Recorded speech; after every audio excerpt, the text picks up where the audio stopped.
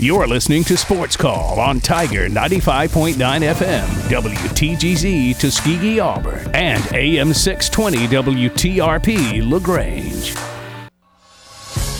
Since 1995, Alabama's sports talk leader, Tiger Communications, proudly presents Sports Call. It's time to join our Sports Call crew as they discuss the latest headlines and happenings around Auburn and the entire sports world. To be part of the show, give us a call at 334-887-3401 locally or toll free at 1-888-9-TIGER-9. We're taking phone calls all show long and want to talk about whatever you've got on your mind. And now, coming to you live from the loveliest village on the plains, Auburn's first and Auburn's favorite sports talk show, Sports Call.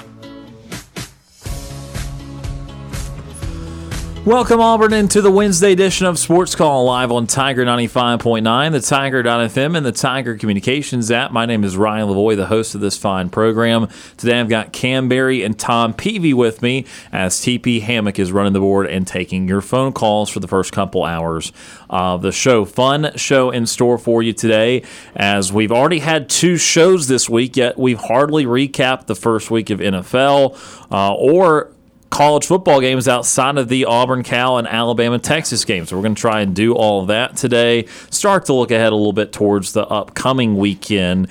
And we've also got at 5:15 today, Joe Bartel of Rotowire for all of your fantasy needs, as there have been several reputable injuries, shall we say, in the first week of the NFL season, affecting some various fantasy teams here in the office. So we will talk to Joe about fantasy football and about the NFL.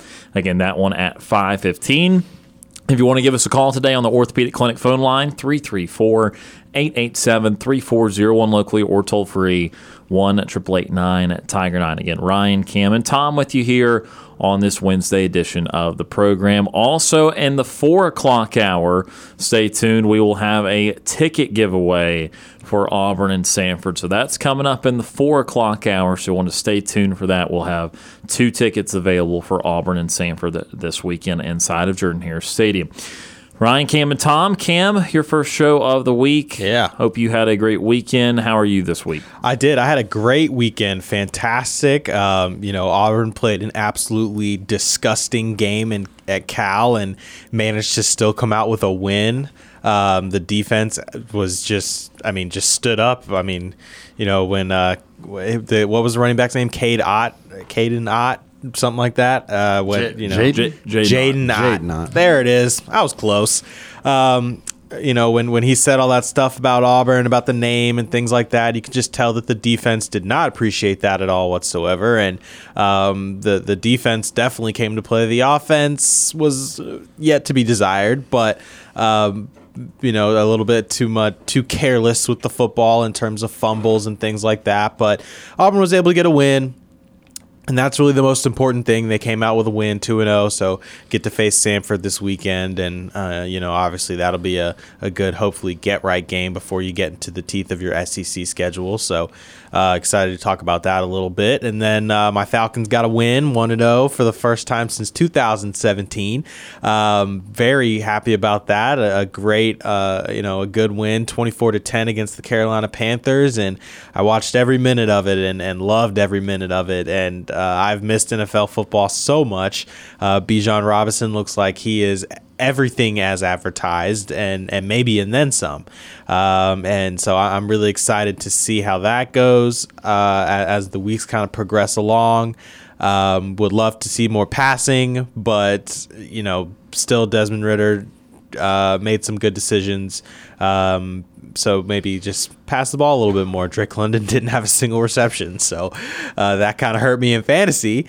And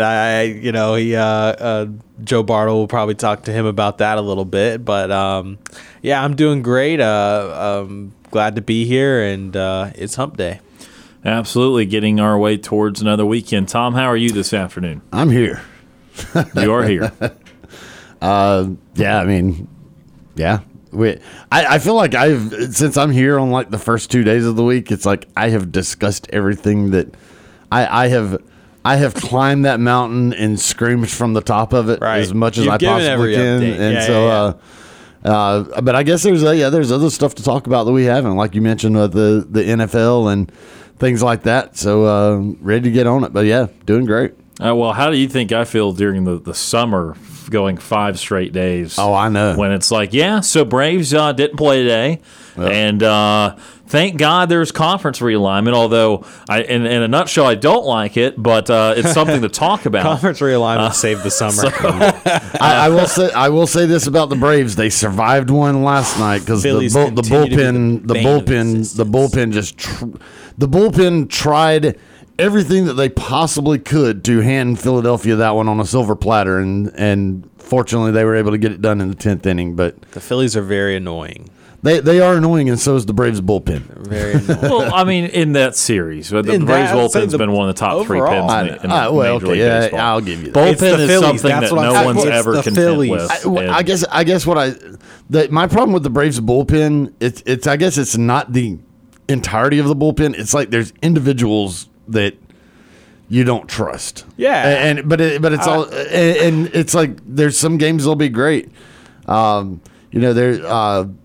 McHugh. Yeah, he's. I don't think he'll touch the postseason roster. So probably not. But McHugh is one of those. But then not ever want to see. But then Iglesias is like a white flag. Yeah. But then with Iglesias, it's like, okay, which Iglesias are we going to get today? That was his 4th blown save. Yeah. I know. He's been good. Again, what do you want? Perfection? Yes. Because that doesn't happen. Yes. Perfection. Iglesias is an excellent closer. We're not. I know, he is. But the only reason he blew the one the other night was because there was an error with 2 outs. There have been times that Iglesias gets in there and it's like, I mean, he'll get it done, but it's like, give up a hit. Yeah, I'm just saying. What are we doing? I'm just saying that if Minter, I love Minter. He's been great, but like there's times that Minter like starts slinging the ball, and it's like he has no idea where the ball is going, and it felt like several of those batters that Minter faced last night. It just felt like that. He ended up getting the ultimate strikeout to get out of it, but right. It was getting very tenuous there because like, holy crap, he doesn't know where the ball is going. So all in all, I don't want to face the Phillies in the playoffs. I don't want. Well, yeah, that's one team that just is probably the one that I really, really don't want to face. Well, they took out the Braves last year. Yeah, they did. They had played well for the last 2 months, really, for real. And no, I'm in agreement because their lineup is so good. And they have a couple of really good starting pitchers. Zach Wheeler is one of them, and he had typically been really good against the Braves, but the Braves hit a couple long balls off of him last night. And just this potent offense there. They broke the NL record, I believe, for most home runs in a season last night. I think they're up to 281 homers now for the season. 281. Again, Acuna's at 37 now as he tries to get to 40 and have the 40-70 season. Really, it would have been fine at 40-40, but he has continued to run and continue to hit and all that. So, yes, I understand the last 2 games, bullpen was not great. But again, if you're mad about this bullpen, you're going to be mad about every single bullpen that ever existed and all the relief pitchers because this is still one of the best groups in baseball. So we can talk a little bit more about them a little bit later. I want to talk a little bit about I give Cam the opportunity a little bit to start this off, and then we'll move on to some of the other college and pro games for last weekend. But we've been talking so far this week has been the talk around Auburn, talk around any sports talk show about Auburn's offensive performance from week 2 against Cal, how concerned everyone is about it, how it might translate to the SEC and that sort of thing. So, Cam, since you've not been on the show yet, what are your thoughts on what we saw on Saturday night, how concerning that was, and again, just what was the most important stuff to change going into, obviously the Samford game won't matter much there, but going in the SEC play next week? Yeah, so I thought Auburn was able to move the ball relatively decent. I just thought they just made so many mental mistakes. Like, in terms of, like I said, fumbling the ball, the turnovers. Peyton Thorne had a kind of weird turnover that honestly probably should have resulted in a Cal touchdown. So that was very fortunate, and Auburn just kind of a little bit of luck played into it. Their kicker missing 2-3 field goals along the lines of that, and some things on their side for Cal, and the receivers still, it's a little bit worrisome as well. Was glad that Auburn used Rivaldo Fairweather kind of in the goal line situation and threw the ball up to him. I loved that play. That kind of let him use his size to his advantage and got him the football. But I'm not too concerned yet. Obviously, Texas A&M is just going to be a challenge, no matter if Auburn even was humming on all cylinders in this game. I mean, it's just a completely different beast. So you don't know how it's going to translate until you get there. Everybody has their miscues. I mean, even Texas A&M, they lost to Miami. They gave up a bunch of points to Miami. So, it's just... You don't know. New problem. Yeah, it's a completely different thing. So it'll be interesting to see how it plays out. I think, like I said, Samford is going to be a good get-right game, the ability to hopefully pass the ball more. Like I've been saying this, and I think we've all kind of been saying it, but just throw the ball a little bit more, kind of just loosen the reins a little bit, let Peyton Thorne throw the ball. The 2 QB system I don't love. I'd really kind of prefer that they stick to one, and let Peyton Thorne kind of run the offense consistently. Maybe throw Robbie in there every once in a while and an opportunity to shake things up. But it gets to the point where it just becomes predictable because Robbie's going to run the ball. It's just a matter of, or a run is coming more than likely. It's just a matter of, is Robbie going to keep it? Is he going to hand it off to the running back? How's that going to play out? What direction is he going? That's really it at that point. So to get Robbie involved, you probably just going to have to maybe scheme some runs a little bit better, where some misdirection stuff to really make his snaps productive at this point. I guess, especially against SEC talent, that's just something that's going to be absolutely necessary. So letting Peyton throw the ball a little bit more, seeing if these receivers can get a little bit more open. I like what I'm seeing from Jay Fair. He seems to really be kind of stepping up a little bit. I want to see Shane Hooks a little bit more, kind of since we were pretty high on him as the season was starting. I'd like to see him get a little bit more involved. So overall, just I want the passing attempts to be up a little bit more, even if they're not all completions. I just want to see him dial up some stuff, just some different things. So that's really what I'm seeing and what I want to see from this game next week, and hopefully that'll kind of get the offense just a little bit more comfortable, because the run game is good. The run game, Jarquez Hunter's going to be good. If he, the fumbles, I think that's a bit of an anomaly. Same with Damari. I think that's a bit of an anomaly as well. Jeremiah Cobb, absolute stud. He's going to have to get more touches at some point. So eventually somebody in the running back room is going to step up. It's going to be perfectly fine. I'm not worried about the run. It's the pass that I'm absolutely just want to see more of. So Sure. that's where I'm at this point in the season. We're only 2 games in, so a lot can change as it progresses. But that's kind of what I'm seeing so far.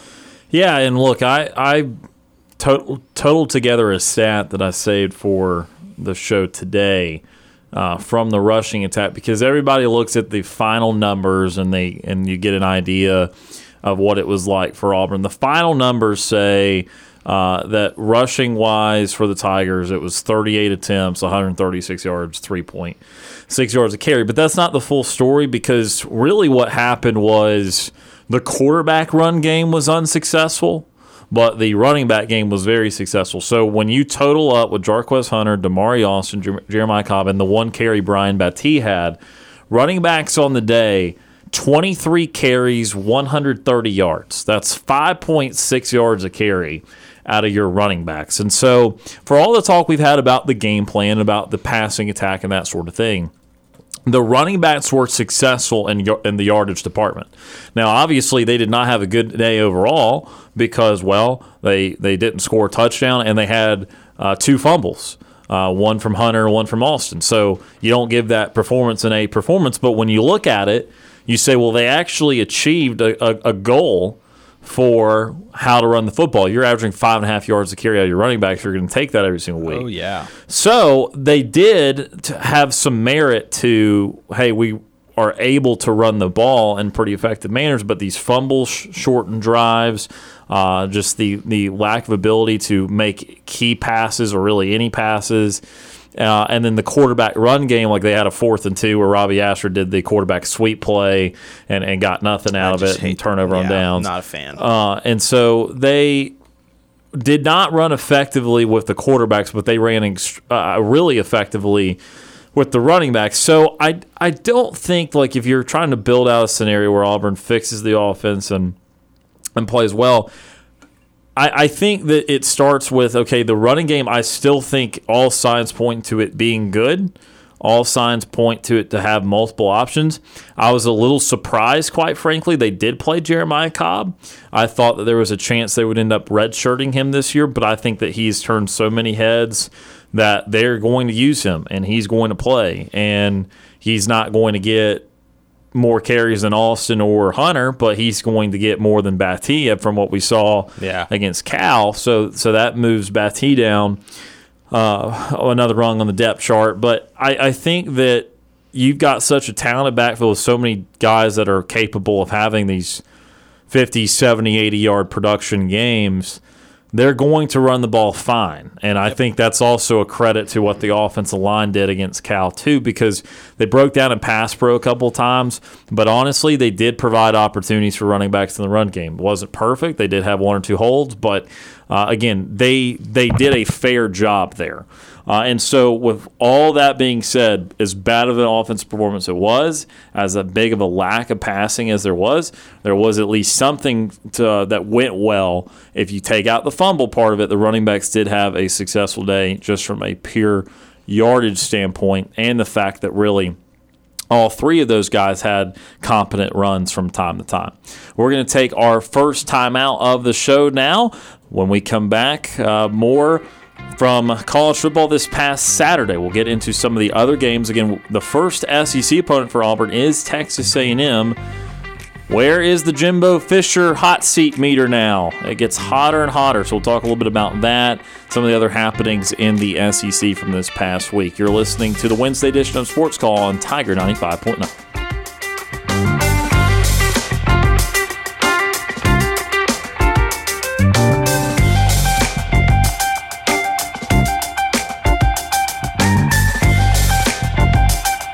Sports Call has been on the air since 1995. This is former Auburn football player Danny Skutak, and you are listening to the Abby Award-winning Sports Call Auburn.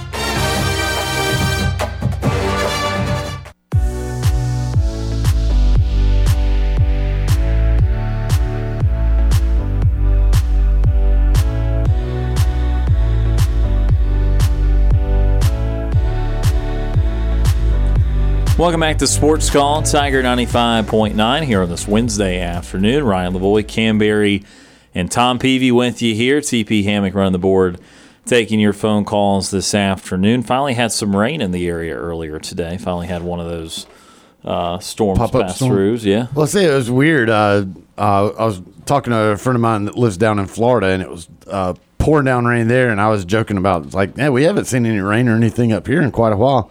Outside of my apartment, bone dry, which is over by the vet school on Wire Road.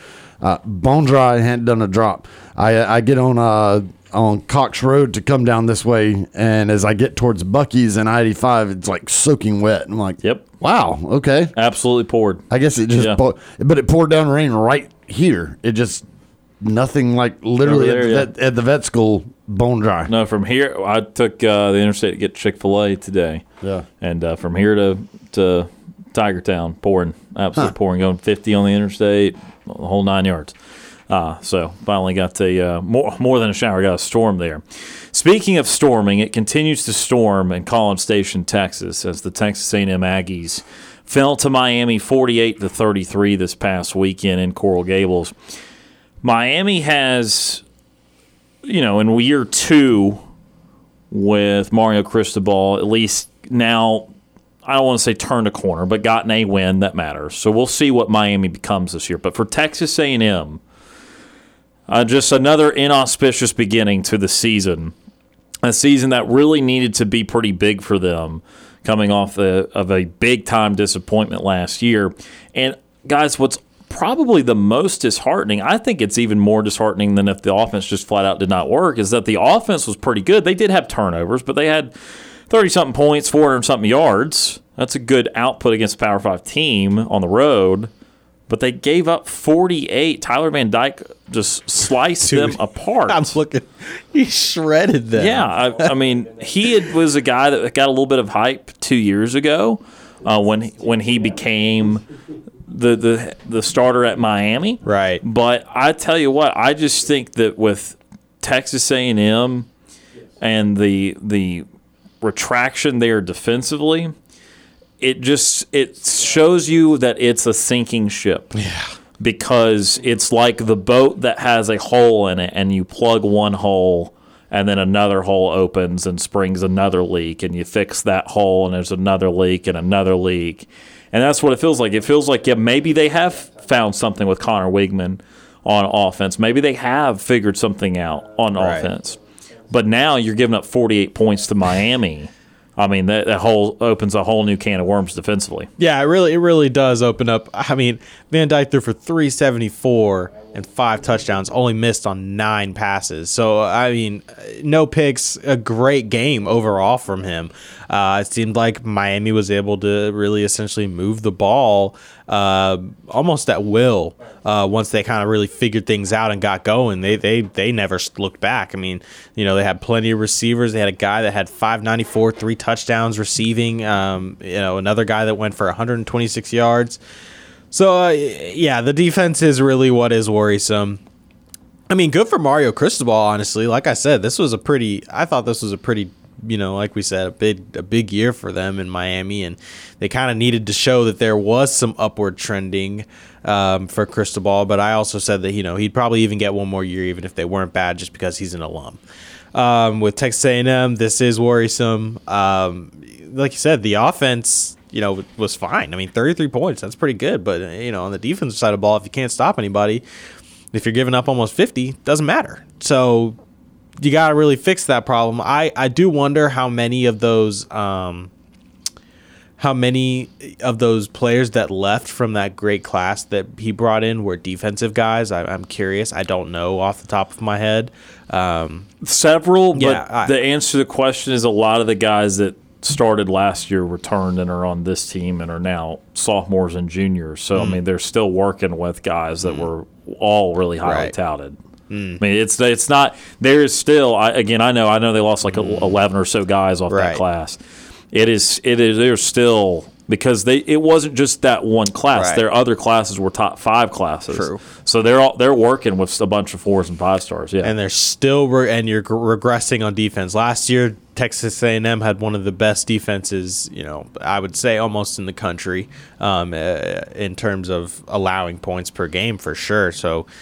Yeah, regression, not great. Definitely would be worried, because you're like, great, the offense is humming. Last year, that was a struggle. Now you've found some offense, and now your defense is struggling. So where do you go from here? So, Tom, does this end up being the last year of Jimbo Fisher in College Station? No. No, you don't think so? No. Now, do you think it's more they actually right the ship a little bit, or they will just not? They're not going to pay all that. I think they right the ship just enough to keep him around. Like 8-7-5, 8-4? Maybe, yeah. They're going to make it they'll do just enough to make it to where it's like, I don't think we really need to do this buyout. I don't think they're going to have just an epic disaster of a season. So now if the wheels just come off and they just completely fall apart, I could see that happening. I just don't think that's going to happen. I think they're going to at least right the ship enough for them to keep him around. So basically, you saw the Miami performance as defense as concerning. They still got talent there, but you're kind of like, okay, the offense does look like it's starting to get fixed. And my thing is like they come up with a stretch. So obviously they'll beat ULM this week, go up 2-1. They've got to win the next two. They have to beat Auburn. Right. They have to beat Arkansas on the road. Because if they don't, if they even split with Auburn and Arkansas, and they're 3-2, they then host Alabama. They go to Tennessee. They host South Carolina, okay, but then they're at Ole Miss. Right. So that next four, they're probably coming out of that 1-3. And so if you already went into that 3-2, and now you went 1-3, you're 4-5, okay? And you've still got LSU at the end of the season. So, I mean, where's your success story there? Because, okay, that might still get to 6-6 because they'll beat Abilene Christian and then they'll be hosting Mississippi State. So I still like them there. But 6-6, it's like you're still paying for number 6 in the country, not 6-6. Yeah, no, I mean, I think they beat Auburn. As much as I want to believe that Auburn is just going to get this thing all turned around in 1 year, I just still don't see it. I'm still sticking to my 7-win total for Auburn that I predicted, which I predicted a win over Cal. I just predicted that first loss for Auburn is going to be A&M, so that's still on the table. I think A&M is still better than Arkansas. The Ole Miss game, it's don't know. But I think it is in Oxford. It is in Oxford, but I think they're kind of equivalent. I could see Texas A&M beating Ole Miss just as easy as I could see Ole Miss beating them. So they can definitely get it done. They've got the talent to get it done. It's just a matter of actually putting it together. And that's the big question that comes up with Jimbo, is the fact that you have had all this talent. You've had some of the best recruiting that anybody has ever seen, but yet you still can't get it done. I don't know what happened to him. I don't know if it's just in hindsight the ACC was just not any good at all, because they had 4 to 5 really good years in a row at Florida State. Yeah. Obviously, Winston was a part of that's when they peaked and won the title.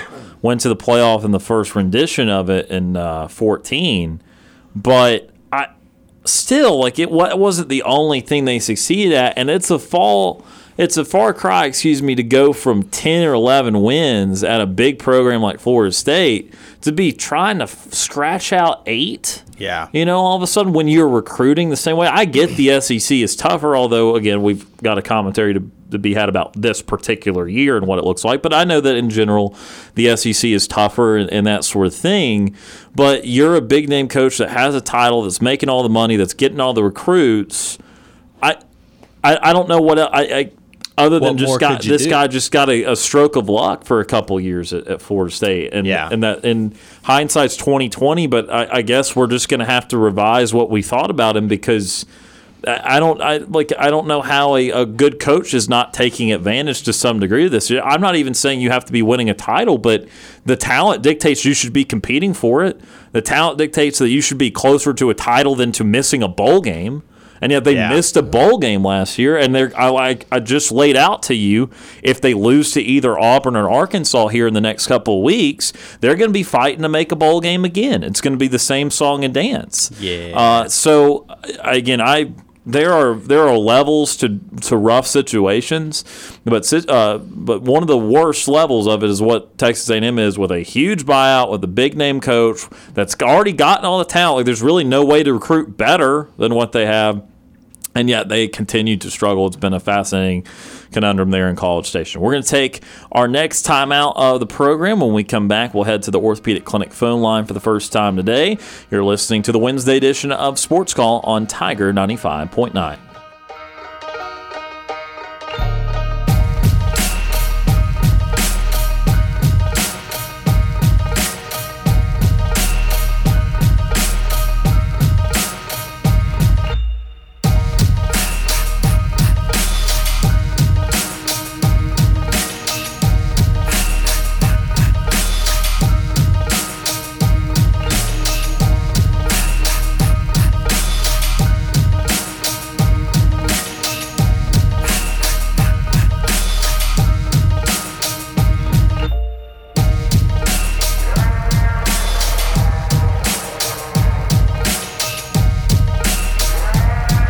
May we have your attention, please? Ladies and gentlemen, Can I please have your attention? We're Auburn's first and Auburn's favorite sports talk show. Hi, my name is. What? My name is. My name is. Sports Call on Tiger 95.9. This is Philip Lally, former Auburn Tigers football assistant coach for the 2010 National Championship team, and you are listening to Sports Call.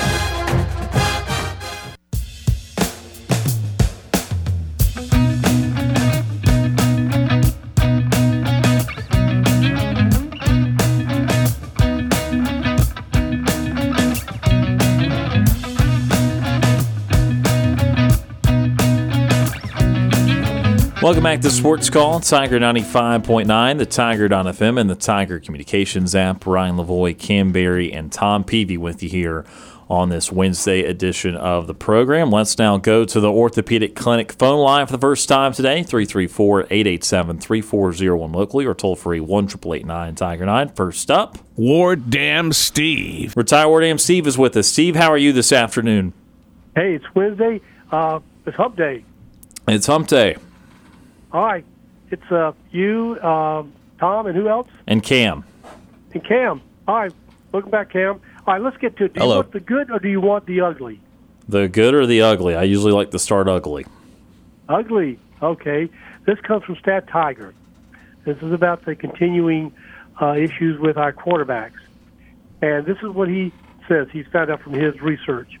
During the final 4 starts under Cadillac Williams, Robbie Ashford generated 14 impact plays from a combined 137 runs and pass attempts, or 1 every 9.8 plays. This season, he has 0 impact plays from 22 plays. He goes on to say that personally, he says, I'm good with giving him a series or 2 or utilized inside the red zone or short yardage. But he goes to say, I cringe when he is subbed in during the middle of a drive. Now, I just read some of Coach Freeze's comments, and he even talked about that. Well, my therapeutic advice as a former retired therapist is stop it. Just stop it. Don't do it anymore. Don't do this crap if it's not working, right? Isn't that pretty simple and straightforward and easy? Yes, it should be. However, I want to go back to, for a second, of what defines an impact play. I would like the definition of that because Robbie Ashford did have 3 rushing touchdowns in Week 1, and to me, a touchdown is an impactful play. So what exactly is the definition of that? I don't know. He doesn't define it on here. I know in the past he's defined it, but he doesn't do it in this comment. But he just says this season he has 0 impact plays from 22 plays. And you're right, he scored 3 TDs for us in the red zone. So I'm just saying, like, if it pertains to like how many yards a play was, well, you can't have a 37-yard play from the 7-yard line, but if you rush for a 7-yard touchdown, well, then that's a pretty important and impactful play. So I don't know if that's the best way of looking at it, but I do agree that in the Cal game, certainly there was nothing impactful about Robbie Ashford's performance. I mean, that is certainly what happened there. So, again, like with many things in the Cal game, did not go as well as the UMass game, and something to monitor. And I read the explanation, but, and I appreciate Chief Freezer so far as candidates, but wait a minute, guys. What are you doing in the middle of a drive subbing your quarterbacks, and now you're out of rhythm? And he said his explanation was he was trying to get a spark. Well, doesn't that also hamper the confidence level of your starting quarterback as well, though? It certainly can. It depends on each situation, depends on the mentality of the quarterback. And, again, I think everyone's in agreement that you can't be doing that mid-drive like that. Some people will tell you they just don't want 2 quarterbacks at all, period, end of discussion. And the people that want to some degree 2 quarterbacks or want a little bit of Robbie Ashford will tell you got to have a defined plan for it. It needs to be a particular package that's already built in the game plan and you don't stray from it. And so nobody out here wants to see 2 plays of this, 1 play of that, 3 plays of this, 1 play of that, 2, just on and on and on. And so they all know, meaning the coaching staff, they all know that was not the best way to handle that either. So I don't think that we're going to see something like that again. I just think that it all kind of revolved around them already entering the game with a lack of confidence in Peyton Thorne to the point where they really didn't trust much of anything that was going on and were kind of blindly throwing proverbial Hail Marys trying to find something to work offensively. And that comment right there is, to me, troubling. You said they didn't go into the game. They didn't maybe have that much confidence. Well, all I remember reading, and refresh my memory if I'm wrong, guys, is that Thorne was the one they chose because of his decision-making. Right. Yeah, no, again, they might feel internally like they have confidence in Peyton Thorne, but what they portrayed on the outside with the game plan did not exhibit confidence in Peyton Thorne. And like I said, when I try to follow their thought process from the game plan on Saturday, I don't think it's bad to think, hey, let's try to run the ball a little bit early and try to assert some physicality into it and open up the passing game.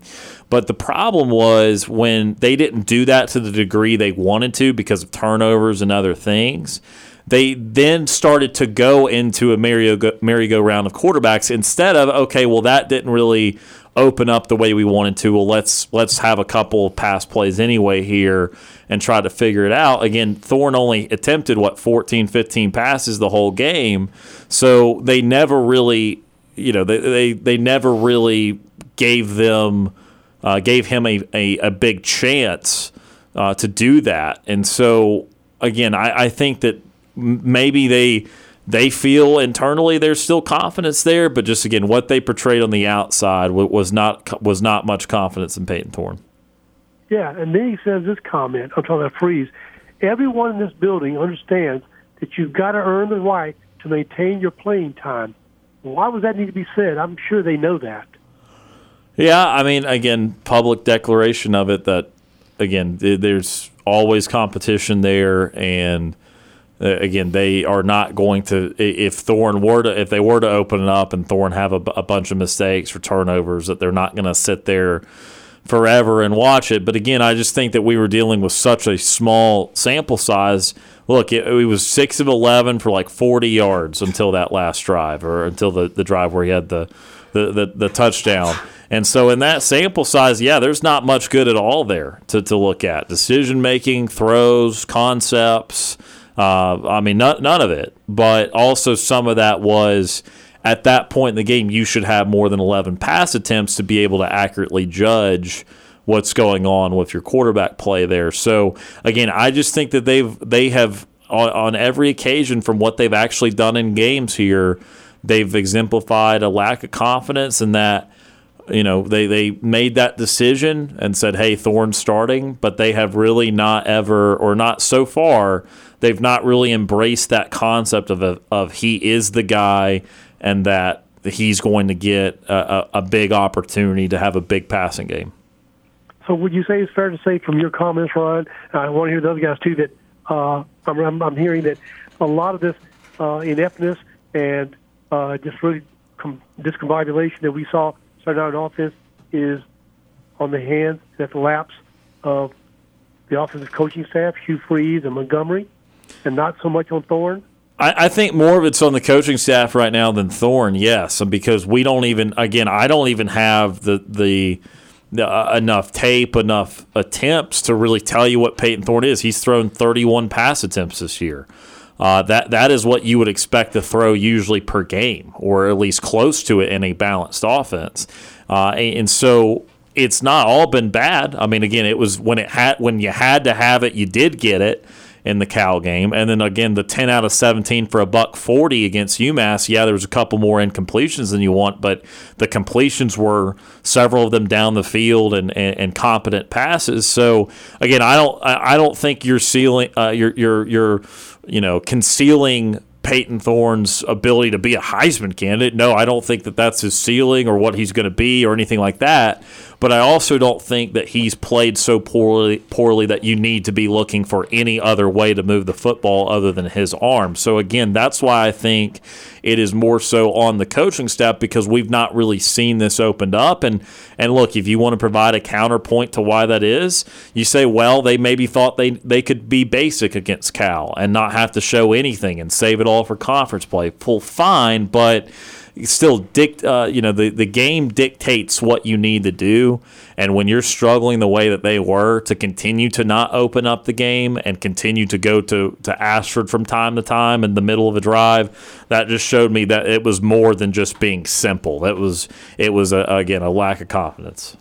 And guys, that's why I was so frustrated yesterday when I said, I expected better from Peyton Thorne, who behaved as if he was a freshman, Saturday, instead of the guy that played for 2 years as a starter at Michigan State and threw for over 6,000 yards. I said, "Where's that guy?" That's why I was saying all that.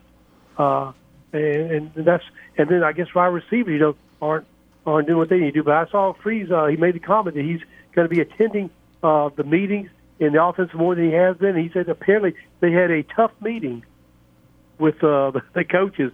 Well, I hope he did have a tough meeting, because, like he said, this ain't gonna do it. All right. Boy, this is, and I'm not even convinced that anything we see against Samford is going to be foretelling of anything. No. Do you agree? No. They can score 70 points, and I would not say it equates to automatic success. Obviously, you want to score as many points as you can. You want to play as well as you can, but that does not mean that's going to translate the next couple weeks. And I said yesterday, too, and I hope that this happens, guys, but, I don't want to see handoffs to the running backs. I want to see some attempts at 40-yard, 50-yard bombs, because we haven't done any of that. Remember those stats I told you? Right. 123 nationally? Yeah. Surely they will do that, right? I don't think they'll do it a lot. I would hope to see it a couple of times. Go ahead. I mean, what happens if you throw fewer interceptions? Is Samford really going to beat us by doing that? Yeah, no, Samford's not going to beat Auburn. But, again, I mean, we'll see. I don't know what it will look like. I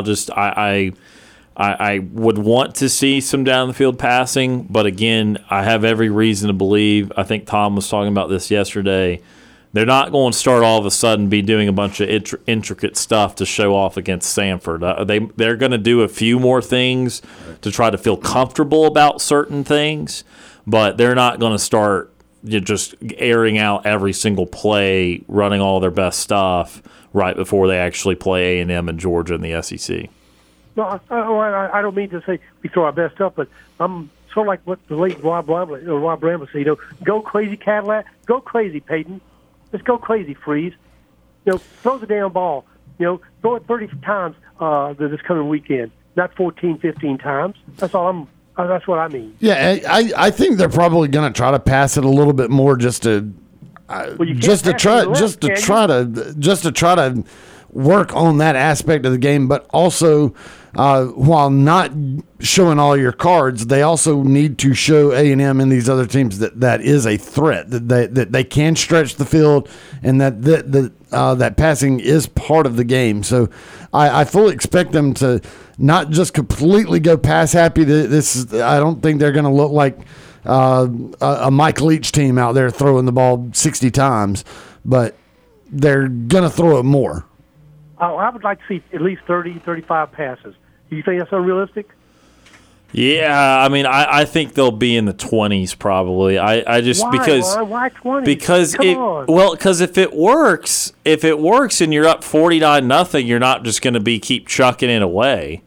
I want to see our second, third string people like Gerda come in and throw 10 passes. I mean, they'll throw a couple, but again, I'm just telling you, that's not you. I think they'll throw it more too, but I just, to put a number on it, to say they're going to go to 30, 35, a certain game situation might have to happen for that. So the reason I say that, because if we don't show that we can throw the darn thing and catch from our receivers and not loafing, then if I'm A&M, I ain't worried about the pass. What if quarterbacks combine for 20 or 25 for 300 yards and 4 touchdowns? Do you think they need to keep throwing at that point?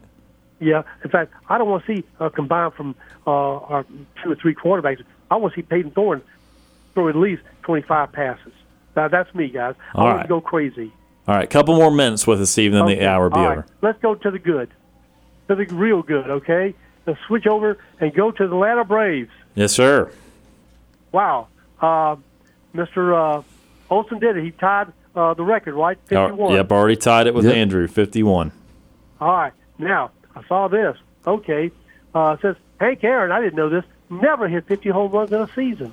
Yeah, no, he had hit 30 and 40 a bunch, but never 50. 45 was a single high, and 62 it says here. Yep. All right. And then we go on to this.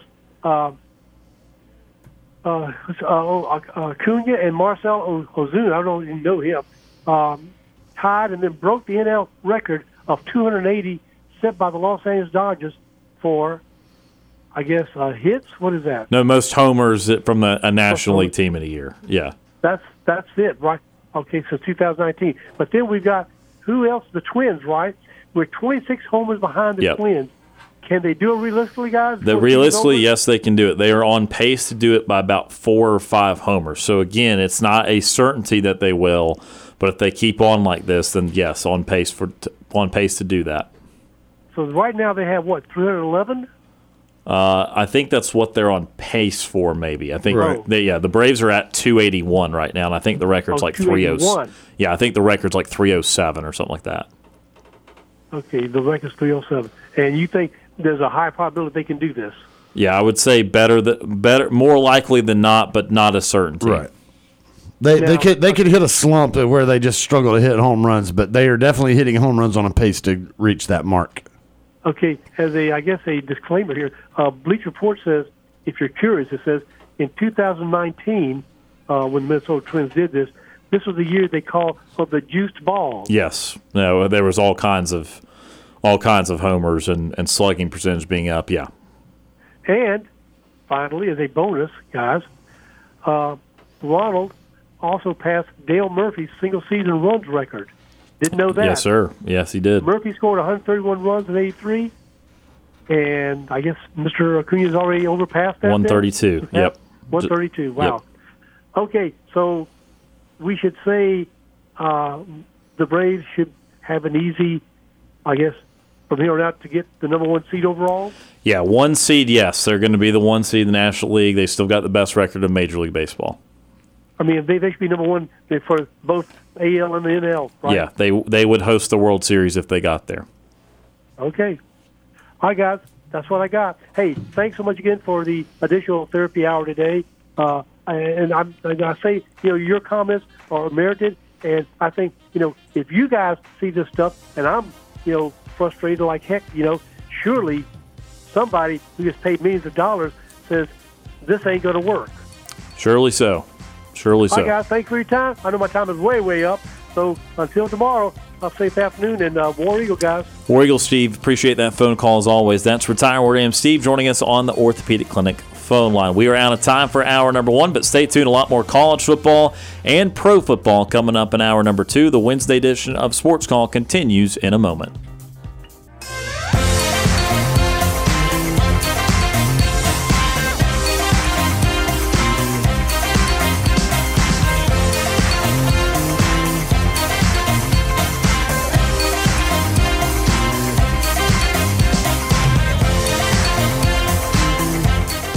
One hour of our show is in the books. We've got more to come. Stay tuned for another hour of Sports Call right after the break. You're listening to Sports Call on Tiger 95.9 FM, WTGZ Tuskegee, Auburn, and AM 620 WTRP LaGrange. Since 1995, Alabama's sports talk leader, Tiger Communications, proudly presents Sports Call. It's time to join our Sports Call crew as they discuss the latest headlines and happenings around Auburn and the entire sports world. To be part of the show, give us a call at 334-887-3401 locally or toll free at 1-888-9-TIGER-9. We're taking phone calls all show long and want to talk about whatever you've got on your mind. And now, coming to you live from the loveliest village on the plains, Auburn's first and Auburn's favorite sports talk show, Sports Call.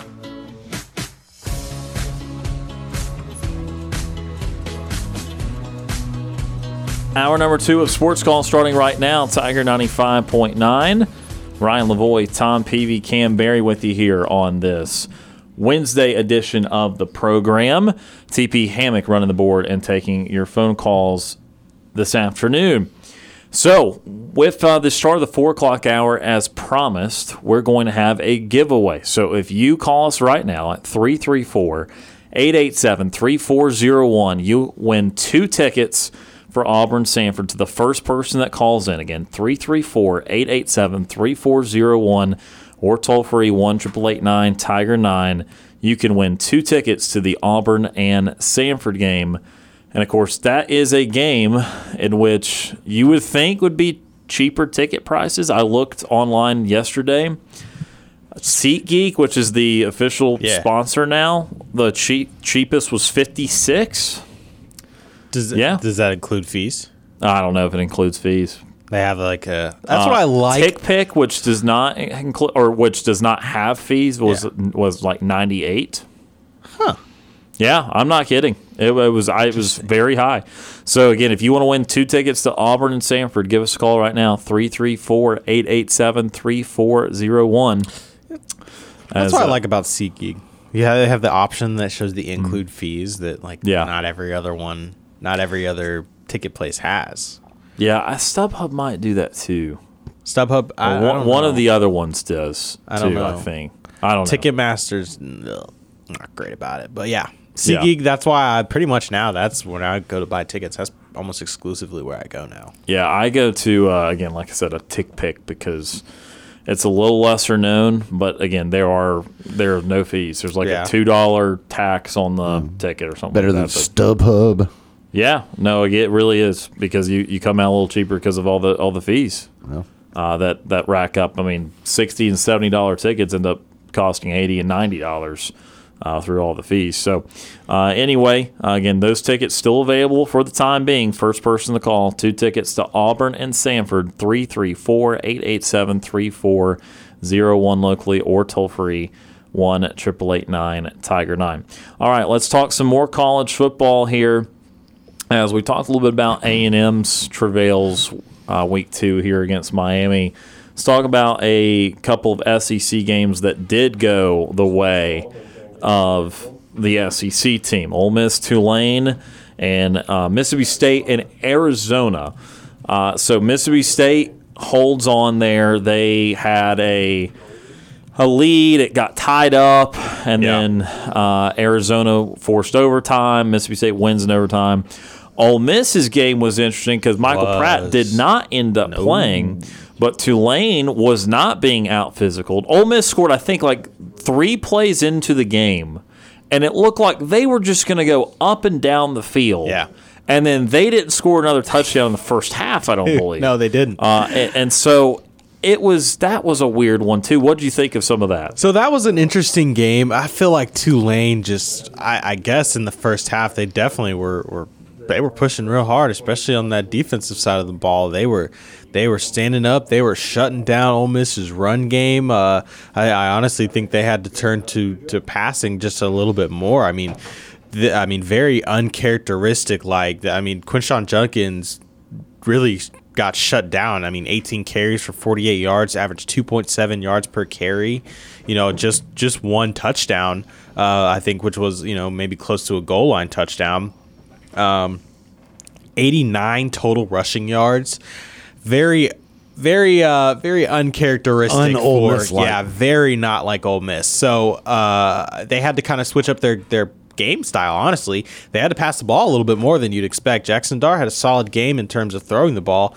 Threw for 267 and then 2 touchdowns. Did throw an interception, but oh my gosh, and that was a bad interception. Now that I think about it, that was one I said, oh.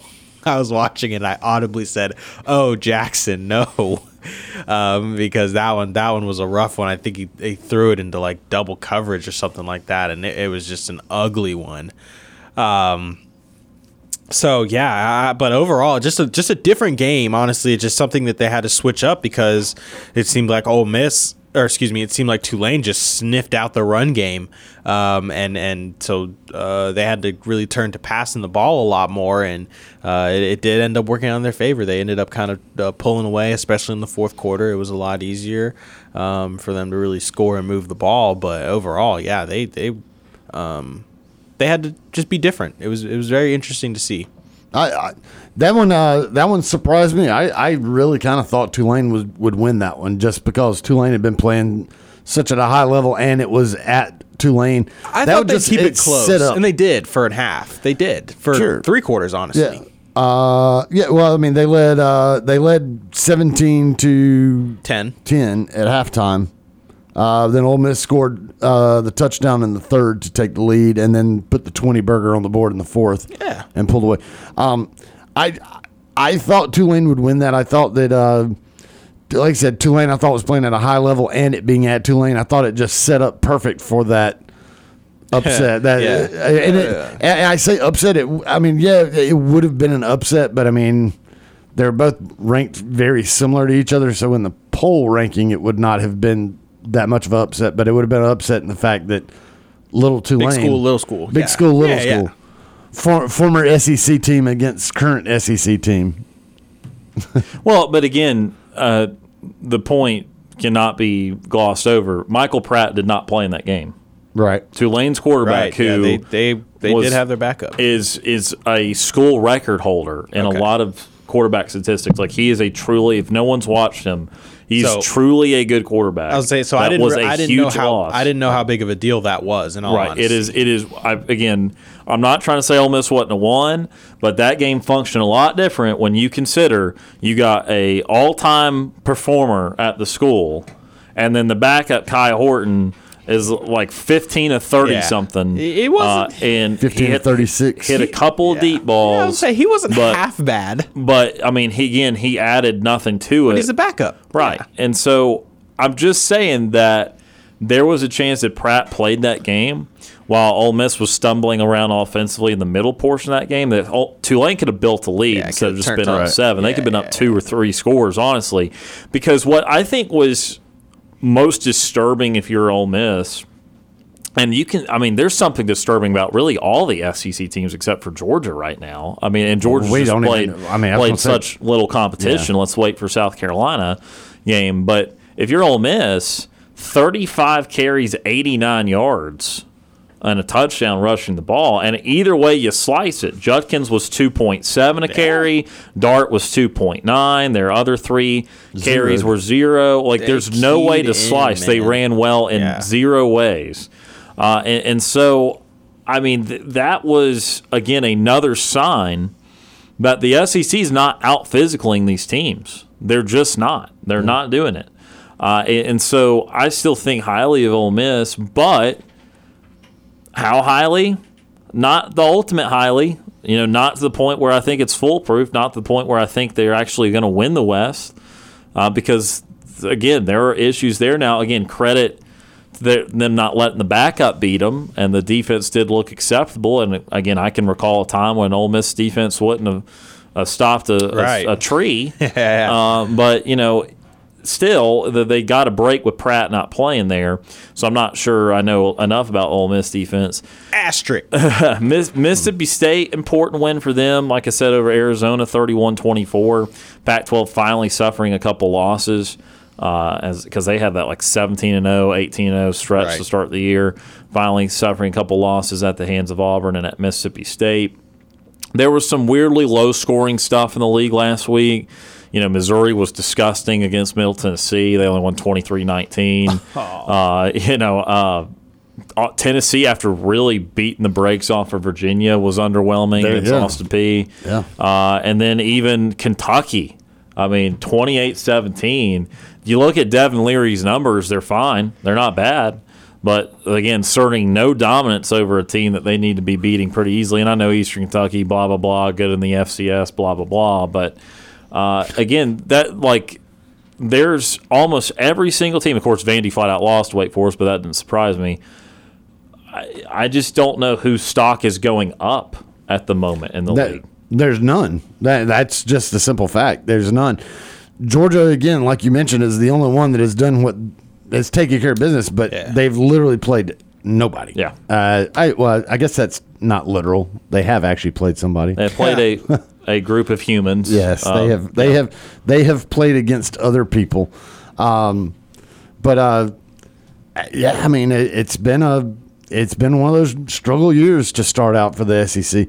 There's a skit, the Matt Mitchell guy that does the skits about the SEC football shorts. He's he has appeared on the SEC shorts, but he's the down south, the Saturday down south.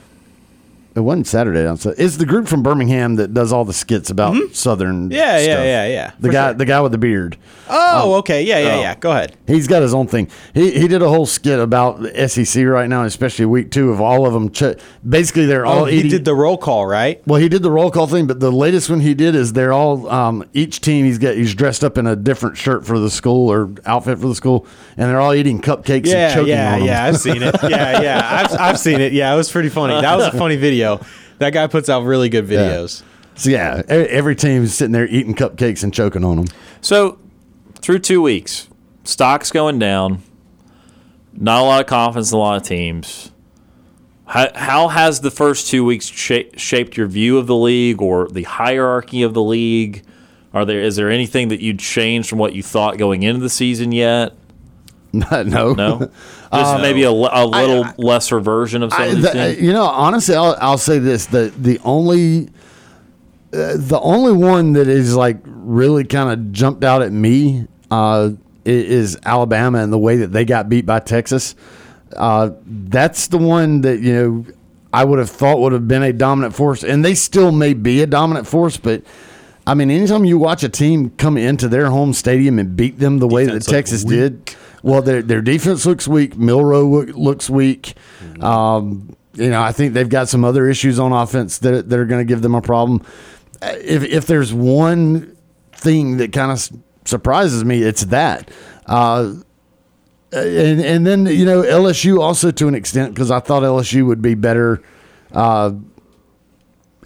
Again, these teams, I mean, it's still.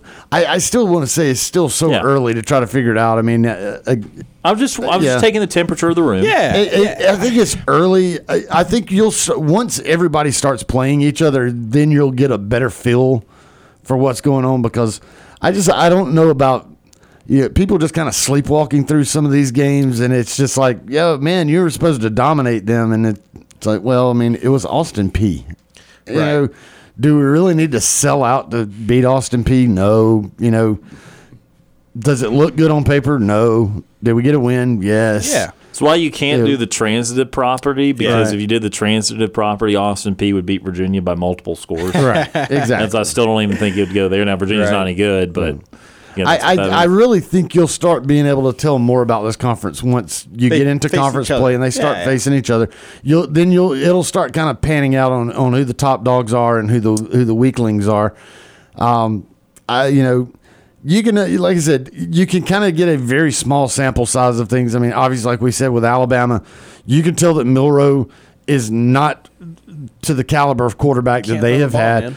It looks like their secondary may not be of the caliber that we're used to seeing. Nope. LSU obviously looks like there's some problems there that maybe we didn't realize. Either that or just Florida State is one of the best teams, literally one of the best teams in the country, and FSU just went up against a buzzsaw. LSU just went up against a buzzsaw. That's a very good possibility. Yeah. We don't know anything about Georgia because they have just played absolutely nobody, and that's really kind of your sample size. Yeah. And I mean, with Auburn, I mean, we still don't even know what to expect with our own team. Was the Cal game an anomaly? Was that just jet lag from being out there on the West Coast and playing at midnight, or is that legitimately the Auburn we're going to see? I don't know. Yeah, I felt like it was going to be a relatively competitive season in the SEC overall, because I didn't think, outside of Georgia, I still think Georgia's the best team in the SEC. I was not as high on Bama. I thought they were going to beat Texas. I thought they were going to lose to Texas, and I ended up being right because I just felt like Texas was overall just kind of a better team. I just felt like Alabama just doesn't have that quarterback that's truly dynamic and can really change the game. I just didn't think the secondary was that great. Their defense just looks a little weak and unmotivated. So, I kind of that's kind of where I sat with Bama. LSU, obviously, like you said, Tom, has some things they have to fix. I thought that LSU would be a little bit better than they seem to be. But everybody else, I felt like could go either way. So it's just, like you said, Tom, we'll figure out how they really are once they play each other, once the SEC, once we get into the SEC schedule. But I feel like the SEC is overall just going to kind of beat up on each other, and Georgia's just kind of be sitting at the top, and they'll be fine. But other than that, and like you said, Ryan, you don't know how Georgia's going to look because they haven't played anybody. South Carolina is going to be the first real challenge, and we'll see. I don't know if we kind of thought South Carolina might be a little bit better than they are. So it's just you just don't know. It really just all stems from the fact that the SEC's not been good out of conference to start the year, and that shifts realities around a bit. And I know there's going to be some fans out there that want all the SEC teams to lose, period. Because they're going to be Auburn fans that only root for Auburn, that sort of thing. There's going to be some people out there that only root against Auburn's rivals, and there's going to be some people out there that want in general the SEC to succeed in most ways. Again, maybe not Alabama or Georgia, but would want the rest of the SEC to succeed. And I am in that part of the equation. I am in the latter there, where, I'm not rooting for Bama and Georgia on a weekly basis, but I'm going to root for the rest of the league because I don't want the national perception to change. I don't want the SEC to feel like they're going to not be the dominant league anymore, not be the number one league. And this could just be a weird year because, if you want my take right now, the best conference in the country is the Pac-12. Yeah. If you want my take of what it is right now. Now, that could change. Pac-12 looking crazy. And it certainly won't be that way next year. No, sir. But when you look at the viability of USC, Oregon, and Washington all in the playoff picture, Utah's a really solid team. Oregon State's a really solid team. The emergence of Colorado as at least an offensively great team. We'll see what they are as a full team. Wazoo with a big upset. Washington State upsets what was going to be the Big Ten's fourth best team, probably, and Washington State's somewhere around 7, 8, 9 in the Pac-12. Like, this is like the Big Ten's obviously not had problems like the SEC, but again, when you're taking who's the best league, sure, you give me Ohio State, Michigan, and then some Penn State, but again, the Pac-12 is not far behind by taking Oregon, Washington, USC. So what do you have below that? And then if you're in the SEC and you're thinking, well, you got Bama, Georgia, and Tennessee or whoever as the third, well, it's like, well, Bama as your 1A or 1B just lost to Big 12's one in Texas, and you're thinking about, okay, if I like LSU maybe third, well, LSU just lost to the ACC's 1A or 1B. Right. And so you're not having proof of concept there with the top of the league. And like I just said, there's 8 ranked teams in the Pac-12 this week. Now, you might not subscribe to that there should be 8 ranked Pac-12 teams, but I give you at least 6 of them are legitimate, maybe 7. And so, that's half a league deserves to be in the top 25. That is competitive with any other league in the country there. Absolutely. And so and you even go down the line, if Cal, who's like the 10th best team in the Pac-12, and Arizona, who might be the worst or the second worst team in the Pac-12, is taking State and taking Auburn, who are in the bottom half of the SEC, to overtime and to close games, again, it's all neck and neck there, even towards the bottom. You can't even say, well, the SEC's bottom's better. Well, by a point, by a sniff here and there. And so that's the interesting thing, that this one-off year doesn't change the history. The SEC's been the best league the last 10, 15 years. But this year, there's been a little bit of a swap going on. But interestingly enough, it's not even necessarily the Big Ten taking it. It is the Pac-12 who will then offer their their teams to the Big Ten and to the Big 12. Yep. But then you get SEC gets to reap the benefit of maybe Texas is finally close to back. I'm going to wait for them to make a playoff before I say they're back, even though it feels like they're back. Yeah, they're getting there though. Then it's the SEC gets to reap the benefit of Texas might be the best it's been in since 2009's title game. So the dynamic will change again next year. But I think that's why it's so interesting, because you're not really married to a clear hierarchy right now, especially if Alabama is not going to be separating themselves. They might end up still running the table. They have a lot of these games at home, but the possibilities exist for the teams like Ole Miss and like LSU and like Tennessee that are still within the margin of error of being able to beat them. But the problem is that I don't think any of those teams will prove or will ultimately separate themselves in a way to be playoff contenders. And so you're going to be looking at Georgia being just the clear team there to be in the playoff, because again, like, if you can't really get to 2 losses and be confident about it. Like, the scenario exists where you get in with 2 losses. Because Auburn would have been in 17, for example, with 2 losses, and they wouldn't have even been 4 or 3. They would have been probably number 2. But if you're at 2 losses, you then need help. Like, you don't control everything about your destiny. And if the Pac-12, who's been the SIB conference of the Power 5 the last 7 or 8 years, if that's going to have the teams it has right now, they're going to find a playoff team. They're going to find at least one playoff team there, and the Big Ten's going to have at least one playoff team with Michigan, Ohio State. And then if Florida State's for real, because they clocked LSU, if they go beat Clemson, then they're going to have a great chance of being in the playoff. So all of a sudden, you're definitely not looking at 2 spots.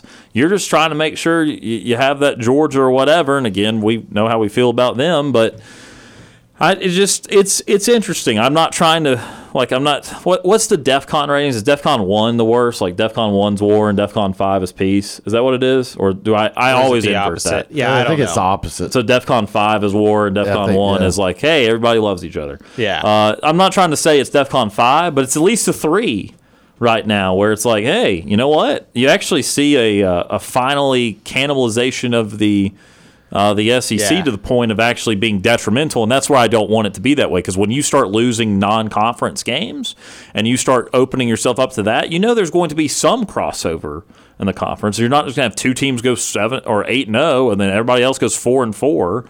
And so I just I don't know. It's been weird. It's been a little disappointing. As we move in the 12-team playoff, it's going to become more and more relevant, I think, to be good out of conference, because you're going to be fighting for bids 2, 3, 4 out of a conference. And I've been sitting here like, hey, you know what? The SEC is going to get 4, maybe 5 every year. And if they lose a plethora of non-conference games with all the biggest teams, then, they'll always get more than 1. They'll get at least 2. But then you're not going to start racking up the big totals you think you will. If everyone's losing a non-con game on top of losing 1 to 2 games in conference play. I mean, it shapes out, I don't want to say necessarily bad, but, trying, I guess, would be the best thing for the SEC. But I also think, though, it's good for college football. It's showing the parity across college football. That's not half bad. So I don't mind that, to where we're not having the 1 or 2 just fully dominant teams. I don't want that at all. 2 teams and then the rest of everybody else, and let's see who plays them. It feels like right now it could be anybody. And of course, it's really hard to judge Georgia right now, because we just don't know. I mean, they've played 2 complete cupcakes. So we'll see. I still do think Georgia will be a dominant team. You still don't know really between Michigan and Ohio State right now which one. I would lean that Michigan is the better team, but you really don't know between those. We talked about the Pac-12.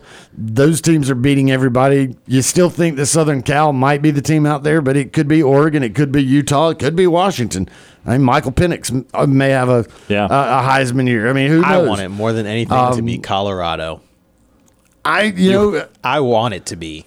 I do too, because I want to prove myself right. To be Colorado. I don't. I want it to be because I want to be right. I think it's so fun. I'm telling you, with the Colorado You would be thing, right, Tom. You would be right. Everybody called me an idiot two years ago.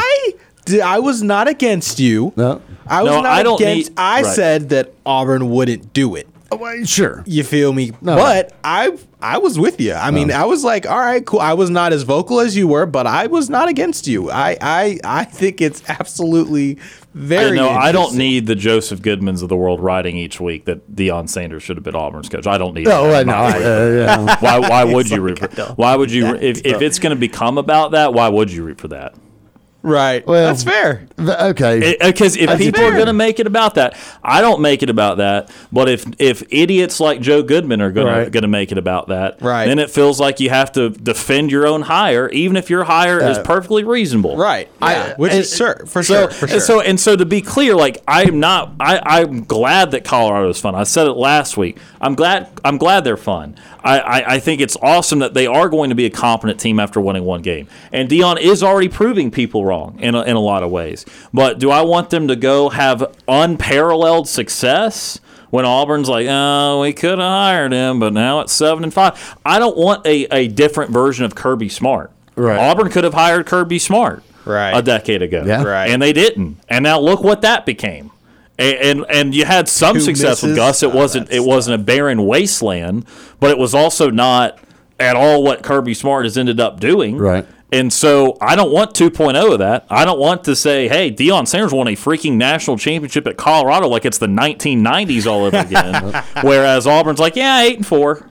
Yeah. I'm sorry, it's not going to be what I root for. It'll just bring some pain to your heart. He won the national title and had the number 1 and number 2 votes in the Heisman. Gosh, this is ridiculous. Like just this weekend, I'm looking right now on Twitter, the shows that are going to be in Boulder this weekend. College Game Day is going to be there. Fox Big Noon Kickoff's going to be there. First Take is going to do a live show from there. And 60 Minutes is doing a story there. Crazy. Yeah. That's just, Boulder, Colorado, like... Who would have just the beacon of college football? Yeah, like seriously, like it's insane, and just it's absolutely mind blowing. I'm not saying I'm expecting them to win in like a national championship or something like that, but competitive games, like the way that they play, like if they were to beat. Because they have a tough schedule ahead. They got Oregon. Yeah, they got Oregon, and then they still have USC. So like, it's not like they have a cakewalk of a schedule. Right. If they even beat one of those teams, it's going to be mayhem. It's going to be insane. The USC Colorado game might be one of the highest scoring games, probably at least of the year. So that's the game. I'm not surprised that Game Day is already pulling the trigger and going there. I really thought that Game Day was kind of going to circle. If we're going to go to Boulder, we're going to go to that Southern Cal game. I agree. That's the one that I thought they would. They might go back. They're going. Big Noon Saturday is going there 3 straight weeks. Sheesh. Yeah. Their game was in Champaign, Illinois. They already said last week before this Colorado game they were going to Champaign, Illinois for Illinois Penn State. And then they said swerve on Saturday after they saw the ratings again, and they said we're going back to Colorado 3rd straight week. Yeah. That's crazy. So that's wild. Now the Game Day can go back. I'm sure Game Day could go back. They probably will, because I was like, man, they pulled it so early. Like Colorado State, they're probably going to beat Colorado State up. Honestly, yeah. They're not the Rams aren't a great team, but. I guess you're right. They can go back. So what? As many times as they get it, if the ratings are continuing to be up, then But I figured Game Day would go there. I think just looking down the way, I think Oregon beats Colorado. I think Oregon has the offense that is going to be able to beat them, and so I think that happens. However, I in my predictions preseason, I think Colorado beats Southern Cal. Because it's at Boulder, that atmosphere is going to be crazy. That's going to be their first, big atmosphere game. It was a big atmosphere for the Nebraska game, sure. Yeah. But this is going to be different. This is going to be different. Nebraska's still not very good. I agree. This is going to be the one that it's like Deion. That would be his first marquee win, the first signature win. And I think that happens. That's why I also was thinking that's when Game Day was going to be there to try to be there for that event. We need to take our first time out of the 4 o'clock hour as it's gone on a little bit. When we come back, we'll go to the Orthopedic Clinic phone line. You're listening to the Wednesday edition of Sports Call on Tiger 95.9.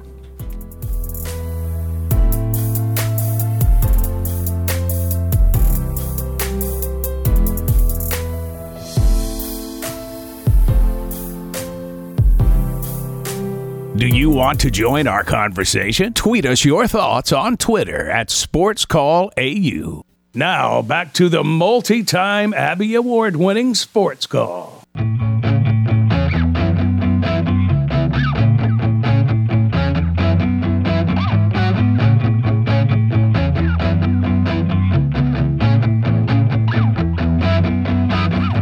Welcome back to Sports Call, Tiger 95.9. Ryan Lavoie, Tom Peavy, Kam Berry with you here on this Wednesday edition of the program. Let's go back to the Orthopedic Clinic phone line, 334-887-3401 locally, or toll-free, 1-888-9-TIGER-9. Next up, we've got Jones from Pike Road. Jones, how are you doing this afternoon?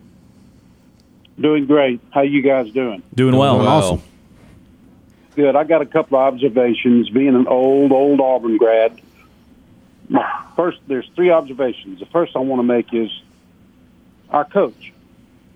He was successful because he took charge and called the plays like Steve Spurrier. He walked out in that game Saturday night. He looked like a deer in the headlights. He turned over play calling to somebody. Ridiculous. He should have taken charge of that game early. My second observation is we have had a sample size of Robbie long enough. Put him third string, ask him to be a slot receiver. It has nothing to do with the color of his skin. He simply cannot quarterback in this type of offense if Hugh Freeze wants to win games.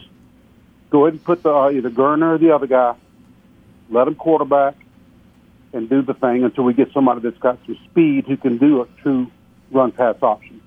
But this guy, Robbie, is not a quarterback. Never will be, and he'll cost you games. And putting him in and just doing a rollout, student body right, student body left, is totally ludicrous. And my third observation is simply this. I'm going to let you guys talk. I'm going to listen. War damn Eagle. War Eagle.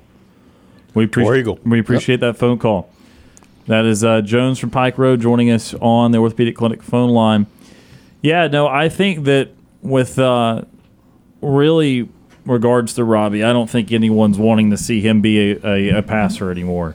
The dilemma is with that skill set as a runner, is there a way you can use that to help you to coincide with Peyton Thorne as the passer, main quarterback? But clearly, the lack of confidence that has been portrayed to Thorne has been interesting to say the least. And look, I will say this on the play calling, all that sort of thing. That was not a decision for that game in particular.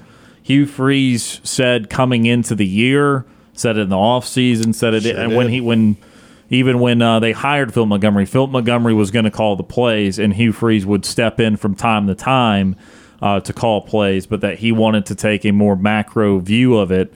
And he'll call random plays like he did call the fade. The fade to Fairweather was revealed in the press conference on Monday. But that was not a decision that was made spur of the moment or game week or just before the season. That had been planned that way all season long. I do think it's interesting because, as you said, Jones, that Hugh Freeze called plays at Ole Miss. He called them quite successfully. And so that part of it is interesting. But, again, Freeze's reasonings were basically that there's so much going on in the program that he feels someone else dedicated to that would work better than him coming up with the whole plan for the whole play sheet and that sort of thing. But certainly if they keep doing stuff like that, he's just going to have to be calling plays and not worrying about the other macro elements to the game plan. So that is something, unfortunately, I think we're going to be talking about, if not throughout this year, maybe years to come, on who's doing what. Again, they have been transparent in who's doing what, but just if it changes at all throughout the course of a season or from season to season, that could continue to be a storyline. But again, in terms of the quarterback room and that sort of thing, again,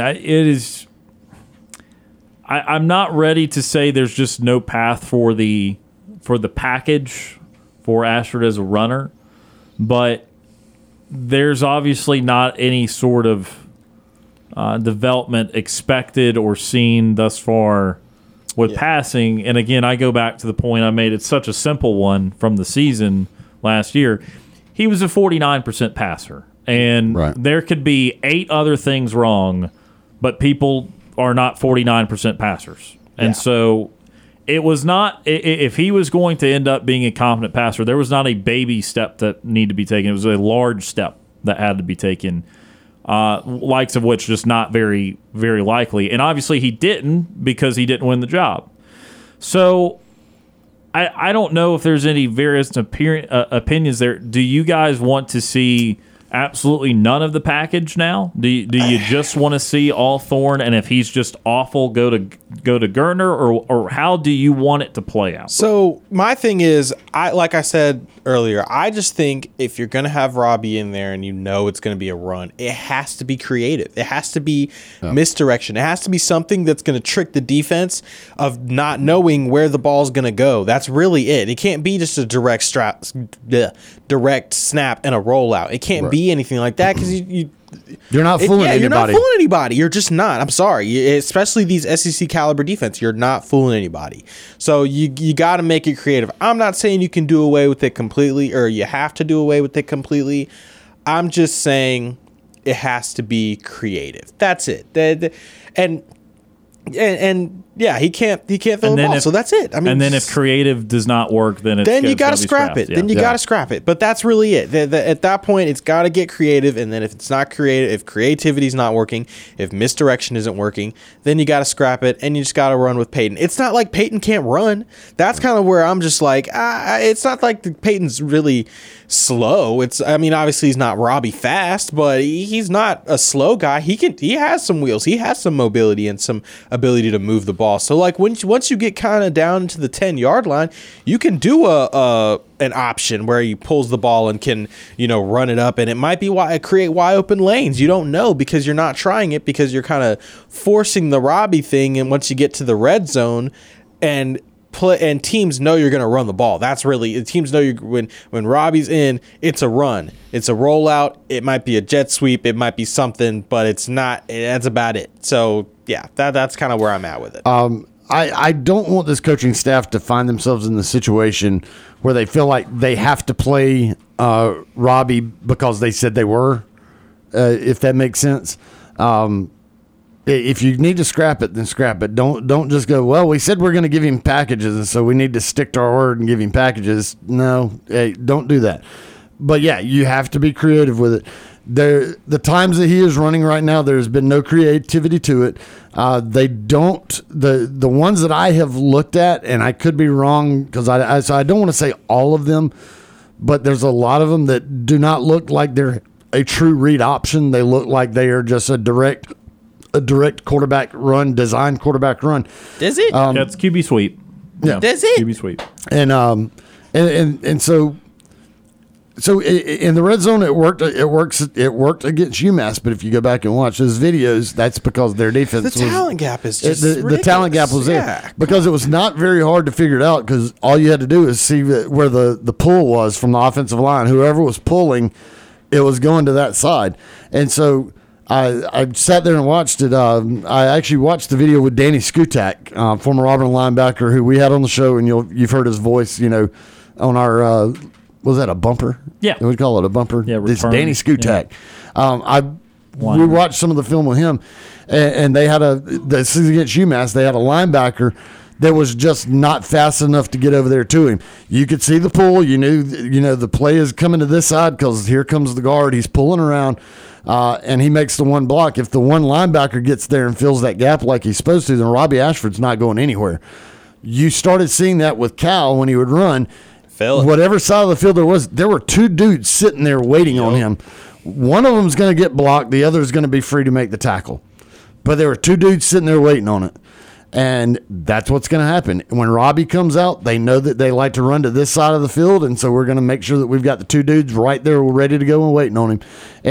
And he's not going to be able to go anywhere. So if you're going to use him, you've got to figure out different ways to do it. You need to start running some true RPO with him if that's the case. And yes, he's a terrible passer, but if you're running RPO, then leave that P as part of the option of that. Right. You know, because you still got the threat, even if he doesn't do it. It's the threat. But if you just trot him out there to run a sweep, it's like everybody in the world knows this is coming, that you're not fooling anybody. Run a true RPO, leave the P part in there as part of that, and see what that. But now, if you can't do that, then it needs to be Peyton. And if he's not cutting it, then it needs to be Holden Gerner, because those are the two that are going to pass you to the game. Robbie's not. So, you know, that's a decision coaching staff's going to have to make and figure it out. What you can't have is what we just saw in the Cal game, where you just confusion between the sideline and the field, and who's going to be in at quarterback, and you're swapping them out and run them off and running them on. It's like, no. That's not going to work. That is a cluster, that you don't want to get involved in. That's why people don't like the two quarterback system, because you end up with crap like that, where it's like there's this whole thing confusion. of, no. Settle on your guy. This is the dude that it's going to be. If you want to run Robbie, if Robbie's going to need to be a package, then Peyton Thorne needs to be on the field, and do a direct. Yes, exactly. Do a direct snap. That would be interesting. Confusion, misdirection, anything. You got both of them by there. Who's even going to take the snap right now? Yeah, because you don't. If you don't know who's taking it, you can't predict anything. Sure. So that creativity, literally. Thank you, Tom. That's all I'm saying. Yeah, I agree. I think those are great points. Thank you. Mic drop. Yeah, I think that they have it in the bag for A&M. They have a couple of things, and if they don't work, then you need to go away from it. And unless you prove that there's just no way you can score in red areas, then you've got a couple more cracks at it, and then they're going to have to do something else about it. We have time for another phone call before the end of the hour on the Orthopedic Clinic phone line, 334-887-3401 locally, or toll-free 1-888-9-TIGER-9. Next up, Daryl from Auburn. Daryl is with us. Daryl, how are you this afternoon?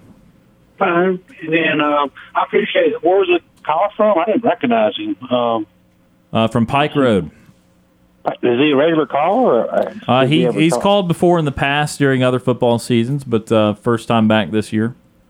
Okay. Well, anyway, I kind of want to chime in. I've always had it in the back of my mind, but of course, I don't express myself that much on SportsCall because I don't actually watch the game. I just listen to it. But how many years has Ashford got?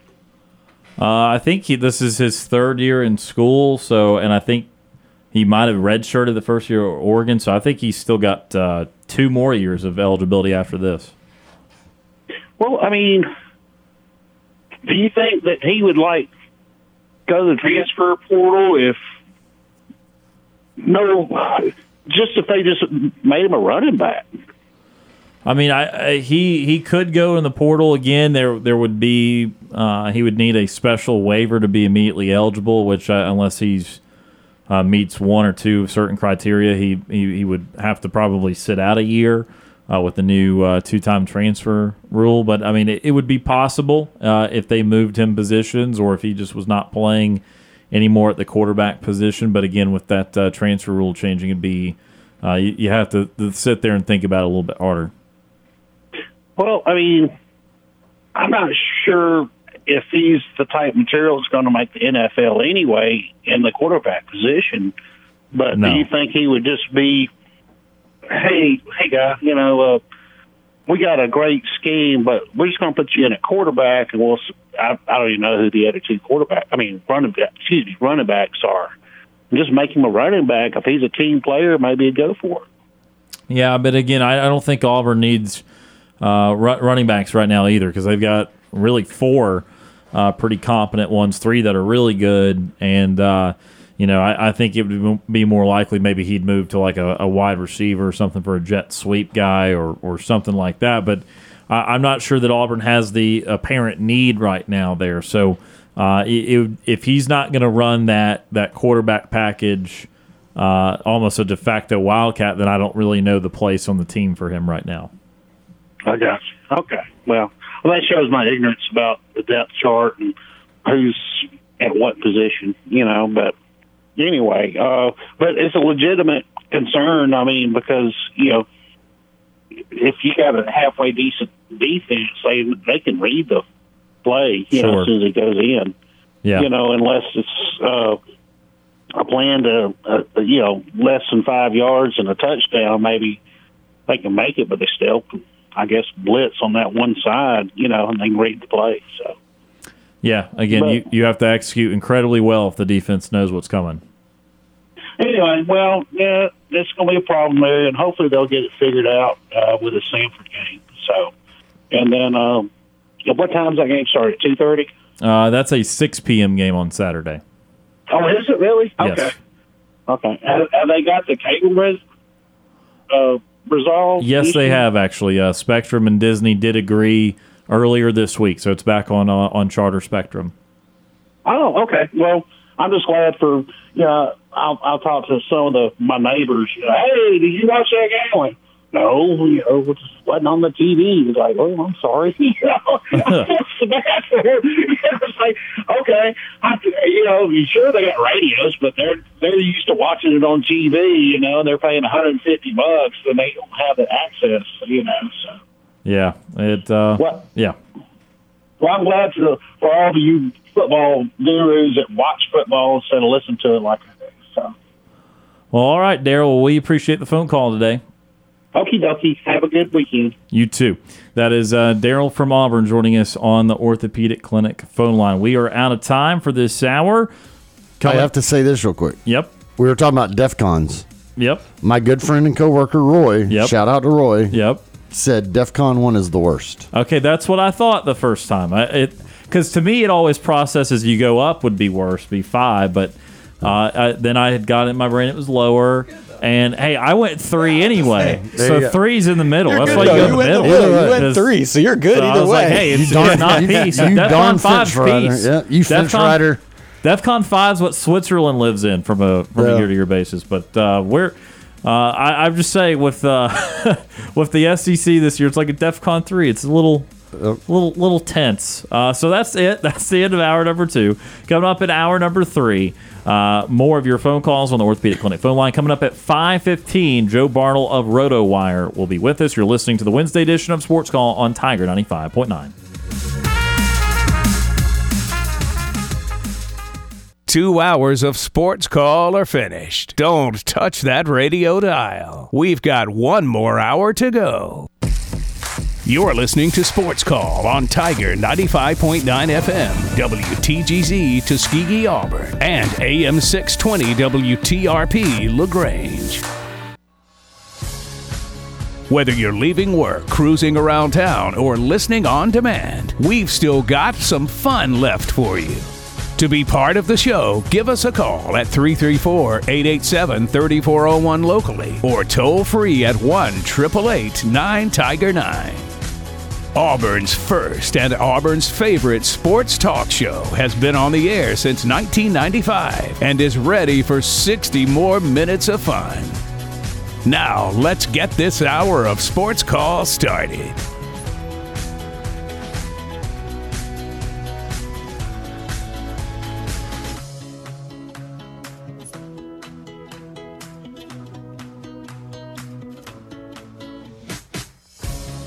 Third and final hour of Sports Call starting right now. Tiger 95.9. Ryan Lavoie, Tom Peavy, Kam Berry with you here on this now rainy Wednesday afternoon. Got to remind you of a couple of things coming up, including the high school coaches show, which comes up right after this show.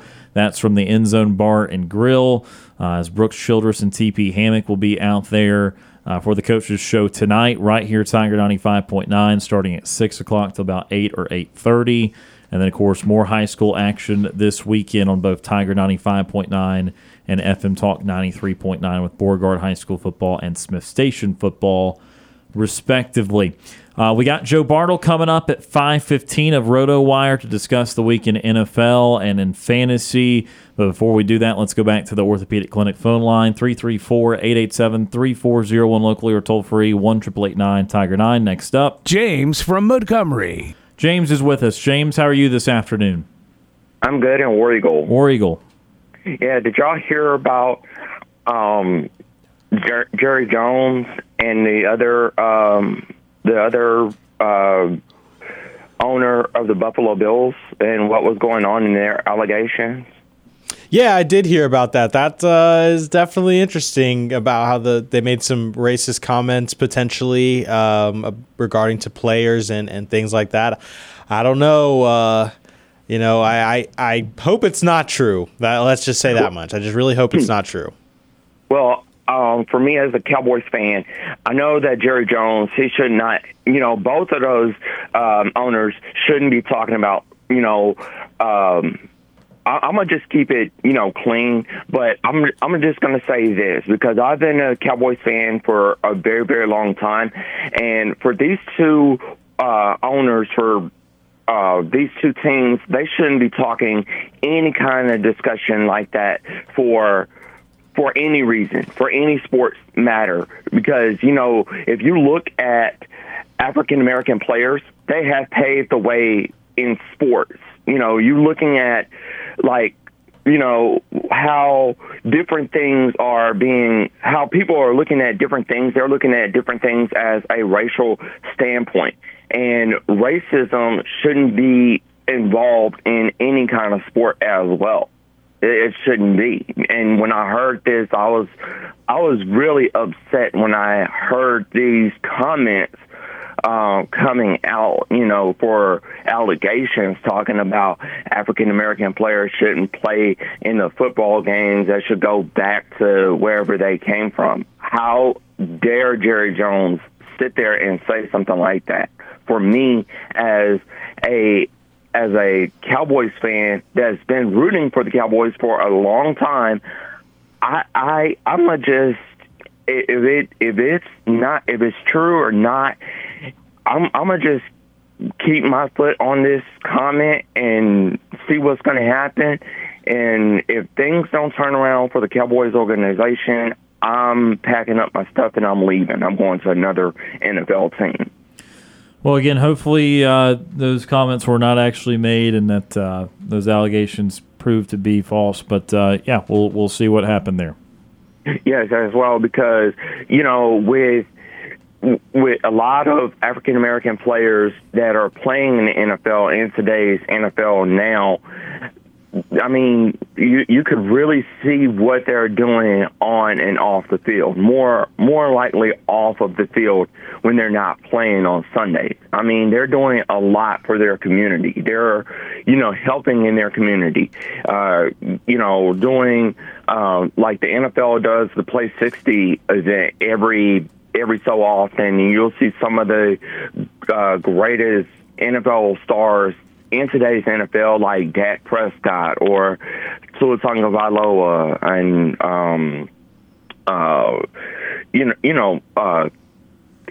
different guys that are still playing in the league, and they have ties to their community as well. And I think they should keep that as well, because this actually makes these young kids look up to these athletes, and they are always saying, these young kids, they want to idolize themselves after them. And when I hear that, I'm like, no, you can't be like Dak Prescott. You can't be like Tua Tagovailoa, because you have to be who you are to get to that point. That's what I tell them as well. Sure. Absolutely. What else is on your mind today, James? Well, I'm actually going to be watching my Texas Rangers and seeing if we're going to win. I know it's going to be a big if, so I'm just hoping that we're going to win, because this is close to the end of the regular season, and I'm hoping that we'll make it. I'm hoping that my team will make it to the playoffs as well.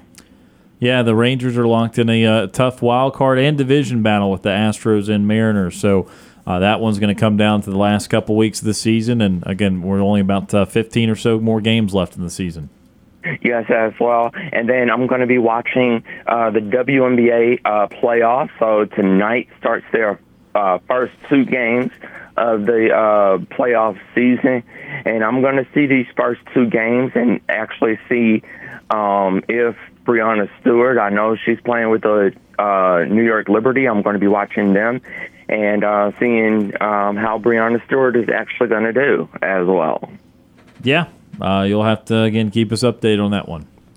Yes, as well, because I know for myself, I know I'm a Dallas Wings fan, but I think I'm having my heart being taken by Breanna Stewart's creativity on the basketball court as well, because I think I'm thinking, like, you know, I don't know if Breanna Stewart has somebody that she's in a relationship with, but I'm thinking I might shoot my shot with her as well. Oh boy. Okay. Yeah. That would be some kind of a shot indeed, and you got to have great confidence in yourself. But again, that would be a half court heave to put it mildly.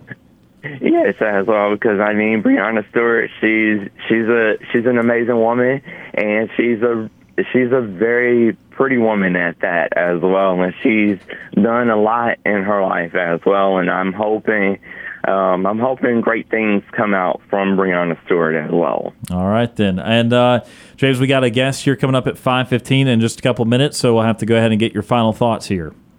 Well, my final thought is that I would love to see Auburn actually beat Samford in the homecoming game this weekend, and my predictions for this weekend's game would be Auburn 45 to Samford 25.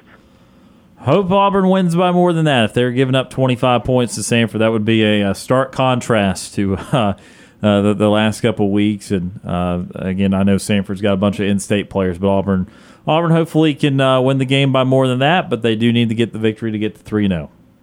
Yes, as well, because this is our, I think this year will be our first time ever meeting Samford since 1903, if I'm saying that year right. Yeah, not quite. Auburn's played Samford, I think, about 31 or 32 times in their history, so they did meet a long time ago, but they've also played recently here in the last few years. Okay, so I think this will be number 15 or 16. I'm not quite sure. Yeah, again, I'm not. I don't have it in front of me right here. I know Auburn has played Samford several times, though. I think Auburn. This will be the 30th meeting. I think Auburn's 28-0-1 against Samford all time, and again, Auburn's been able to be very, very dominant in the series. Okay, well, I'll call y'all back on tomorrow, and I'll probably pull out some trivia in my trivia treasure chest as well. All right, sounds good. War Eagle, James. All right, War Eagle. That is James from Montgomery joining us on the Orthopedic Clinic phone line, and we do need to get to our next timeout of the program as we've got Joe Bartel of Rotowire coming up next to talk some NFL and some fantasy football. You're listening to the Wednesday edition of Sports Call on Tiger 95.9.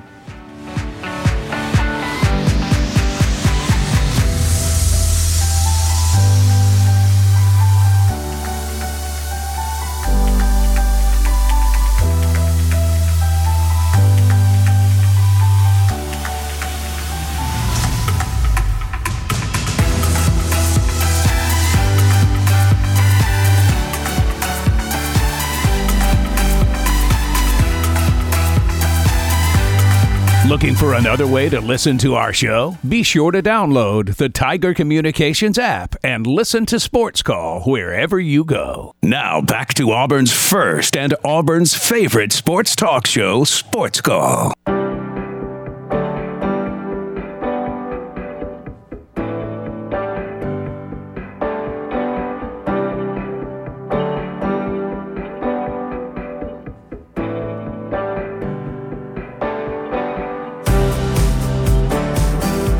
Welcome back to Sports Call, Tiger 95.9.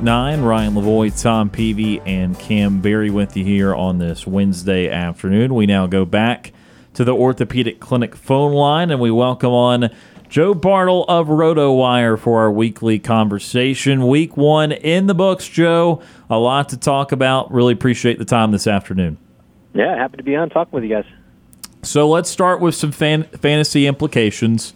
Let's start with I'm going to hold Rodgers for just a second, and we'll go to another key injury because I know a lot of people are going to want to talk about Rodgers. Let's start with J.K. Dobbins, torn Achilles, and then also just the continuation of Travis Kelce's availability. Where do we stand on Kelce, and then what would be a good way of replacing someone like J.K. Dobbins in the lineup? Yeah, the Kelce one, I think, unfortunately, is TBD. We don't really have a whole lot of information, and I think everyone kind of just assumed it would be a one-week thing, but if it truly was a deep bone bruise, which was reported after the fact last Thursday for Travis Kelce's injury, that's no guarantee that he does play in week 2. So his practice status, I think, tomorrow especially is going to be really important to determine whether or not he is going to play. And you look at the match against the Jaguars, I think it's entirely possible Jacksonville wins that game outright, and will certainly need Travis Kelce to provide a bit more stability to that offense. I know Kadarius Toney kind of lost in the game last Thursday, and the way the news cycle works, we kind of just completely forget about. But other than Rashee Rice, that offense wasn't all that great for the Chiefs. So I'll be really curious to see if they choose to rush back Travis Kelce or kind of play it slow, knowing they have playoff aspirations that are more important than winning a Week 2 contest. So his stats is really interesting. In terms of J.K. Dobbins, I mean, it's really tough. I love Dobbins as a player. Last year I was really in on him, I think to a lesser extent this year as well, too. And I'm concerned this is kind of it for his career. It's up with 3 separate lower body injuries, especially the soft tissue stuff, or in this case the Achilles.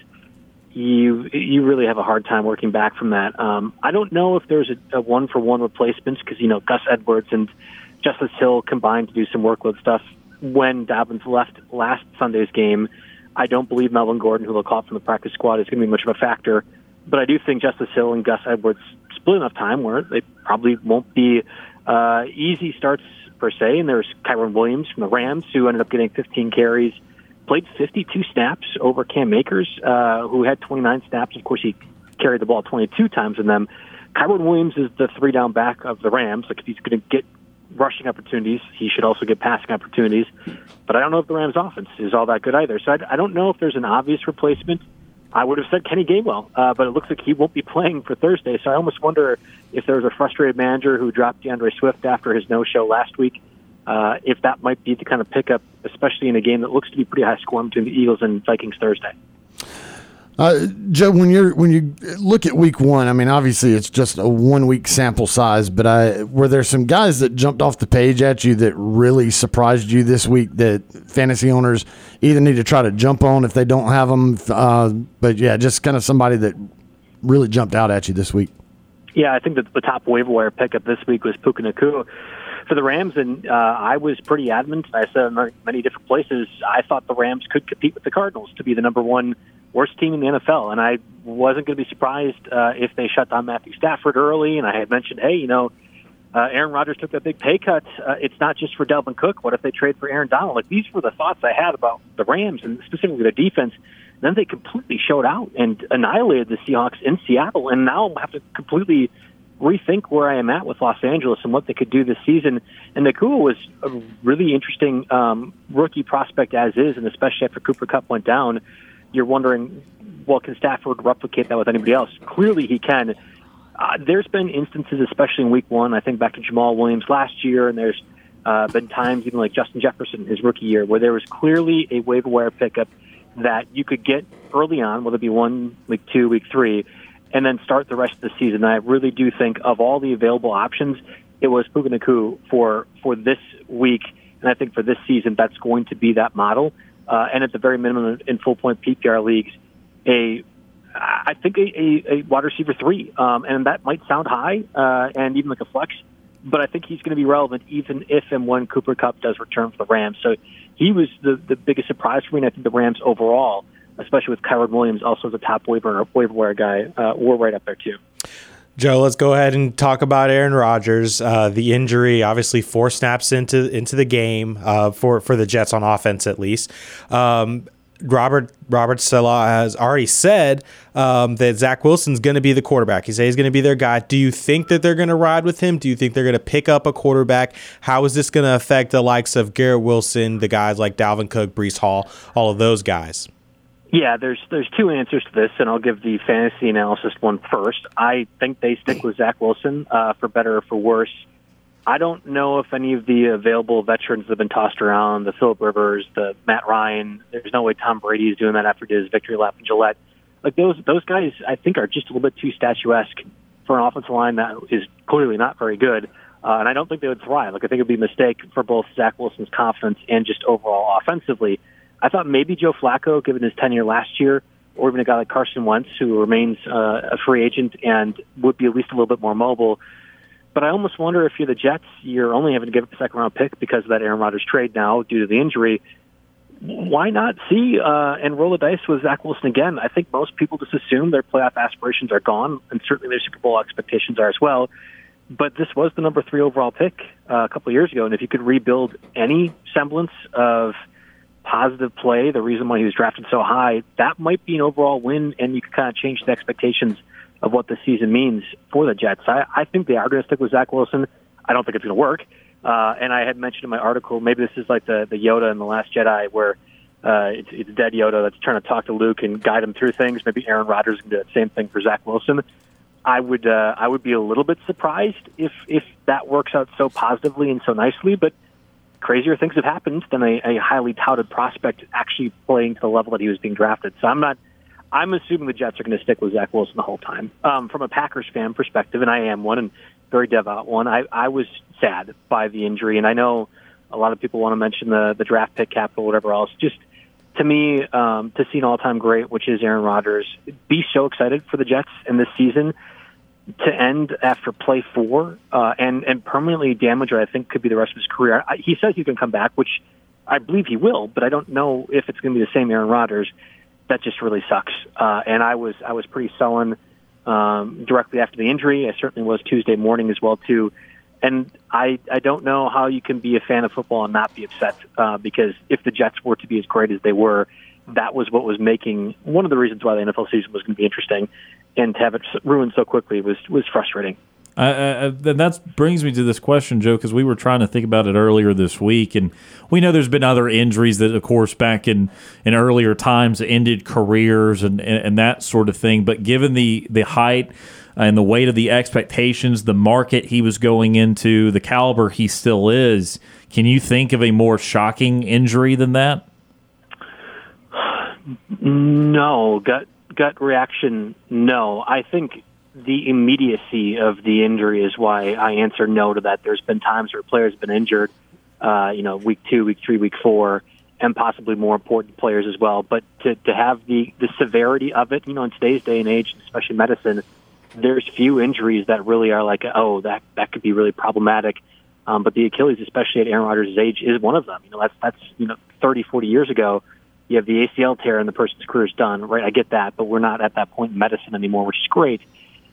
I don't think there is one. I think this is the worst injury, not of all time, certainly, but of where the NFL is right now, what the stakes were for the Jets, for a franchise that has as much notoriety as the Jets, and what Aaron Rodgers was, too, to that franchise and the trade and all the hullabaloo throughout the offseason. Yeah, I really don't think there is one. And to have it end on play 4 is just, it is cruel. I think it's cruel for a lot of people. Absolutely. We're talking to Joe Bartel of Rotowire today on SportsCenter. Let Rotowire help you with all of your fantasy needs. Joe, we saw some weird statistical anomalies in Week 1, particularly games that involved rain, of which Cincinnati and Cleveland certainly did. And Burrow was about probably as bad as he's ever been, and things did not go well. Is there any kind of concern for you going forward, just based off the fact he was injured in the preseason, or can we really just chalk that up to the weather? I'm not concerned, and I'm not sure I'm actually chalking up to the weather per se. Although the Ravens in Jacksonville, Houston, that was another rain game too. And Lamar Jackson also didn't look good. It's interesting that the Ravens and Bengals are facing each other this week to see who can right the wrongs. Even though the Ravens won, I thought they looked kind of pathetic at times offensively. I mean, I think this is just what the duo of Joe Burrow and Zach Taylor has been. You go back to last season, I think they lost 2 of their first 3 or 2 of their first 4 games, and then they went on a run, and it was around week 7 or 8 that Zach Taylor completely changed his offense around, and I think it got them to that point. I don't know what's the next wrinkle of Zach Taylor's offense, and I don't really think it was, let's just completely change things around. The Browns came to play. They have a style that fits the weather, like you mentioned, and Zach Taylor just doesn't seem to get Cincinnati ready to begin the season. I'm used to that as a Packers fan because Mike McCarthy did that, and Matt LaFleur has done that too. I famously remember the 38-3 loss to the Saints to open a couple of years ago, and it's like, oh boy, what's going on with the Packers? Oh, they made the conference finals that year. Of course, lost because the Packers, but they were just fine. So I do think I have that level of confidence with the Bengals, and I actually do think they're going to win this weekend's game against the Ravens pretty convincingly. They got decimated. The Ravens did with the injuries. It wasn't just J.K. Dobbins, which obviously is tough, but they lost their left tackle, Ronnie Stanley. Marlon Humphrey didn't play, still isn't practicing. Mark Andrews is coming back, but they also lost Tyler Lindenbaum, their stud center as well too. I mean, this is a pretty brutal set of injuries the Ravens have dealt with early on, and I do think it's a get-right game for the Bengals. I believe I asked you last week or maybe the week before about great duo wide receivers in the NFL, and I believe I talked a little bit about Tyreek Hill and Jalen Waddle. The numbers Hill and Tagovailoa put up this past weekend, where do you rank Tagovailoa in terms of quarterbacks in fantasy, and just what kind of numbers that offense can do this year?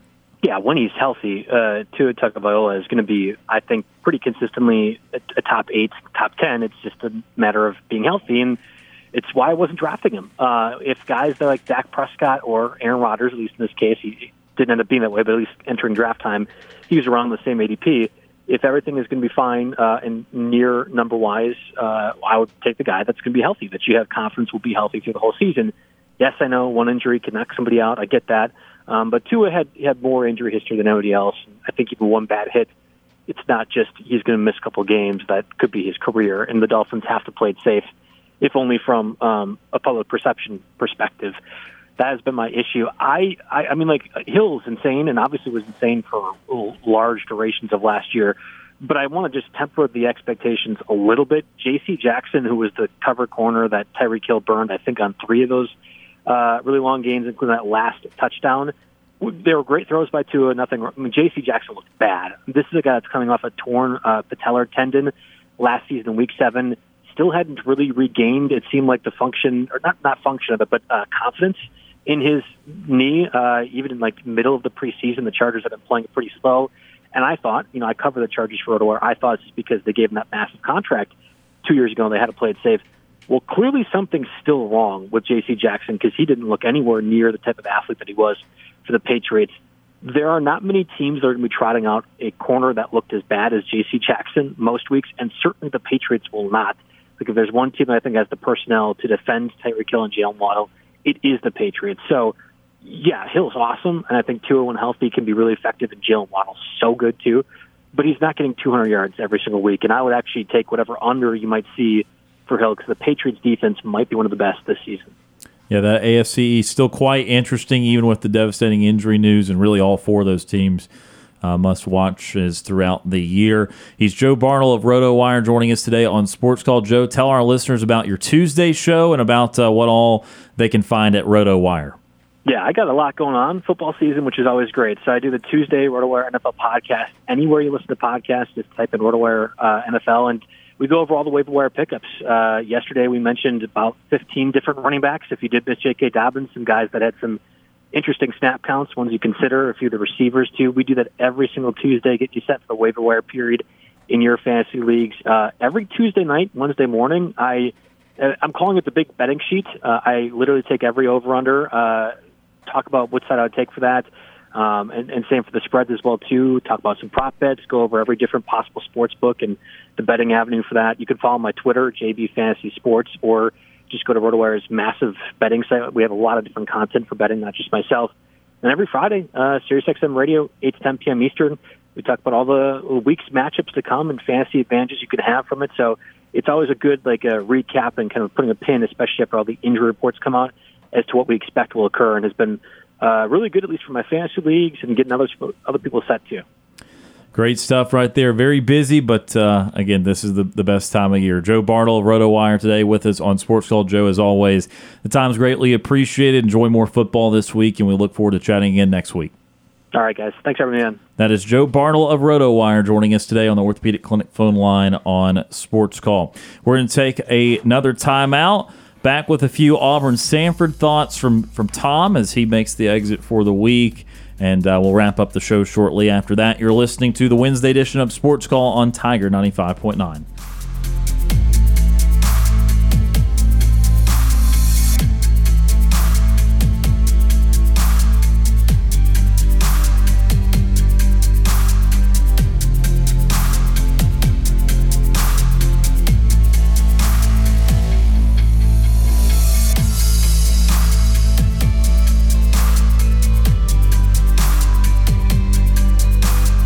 Want to know how easy it is to listen to our show? All you have to do with your Amazon smart device is say, Alexa, play Sports Call Auburn. This is Andy Burcham, voice of the Auburn Tigers, and you're listening to Sports Call on Tiger 95.9.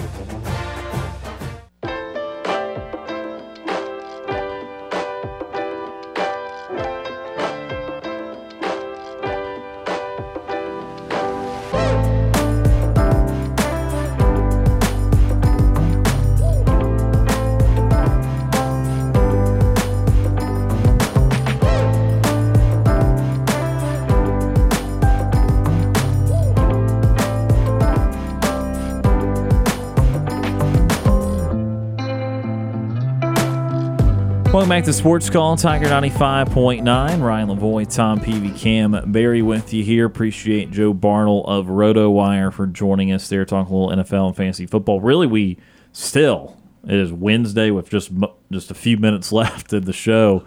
Only really talked about one NFL game, per se, this week, and that was the Jets game, of course, because of what happened to Rodgers. So tomorrow on the show, it is NFL Thursday. We do make NFL picks on the Thursday show, so we'll kind of recap last week in the NFL, kind of more there. But that's just how much football you have to talk about. It's great stuff. Yeah. Well, is Kam? Are you back on the show this week? I am on Fridays. On Fridays. Yeah, he was just off last Friday. That's why I haven't heard really his full take on the Falcons. We'll go for it, Kam. We got a minute. Okay, yeah. I mean, I thought the game went very well. I thought the team started off very slow. I'm still worried about the passing game, but I think that'll come along. But the run game is still as dominant as ever. The offensive line in terms of running is fantastic. I loved what I saw from the Falcons.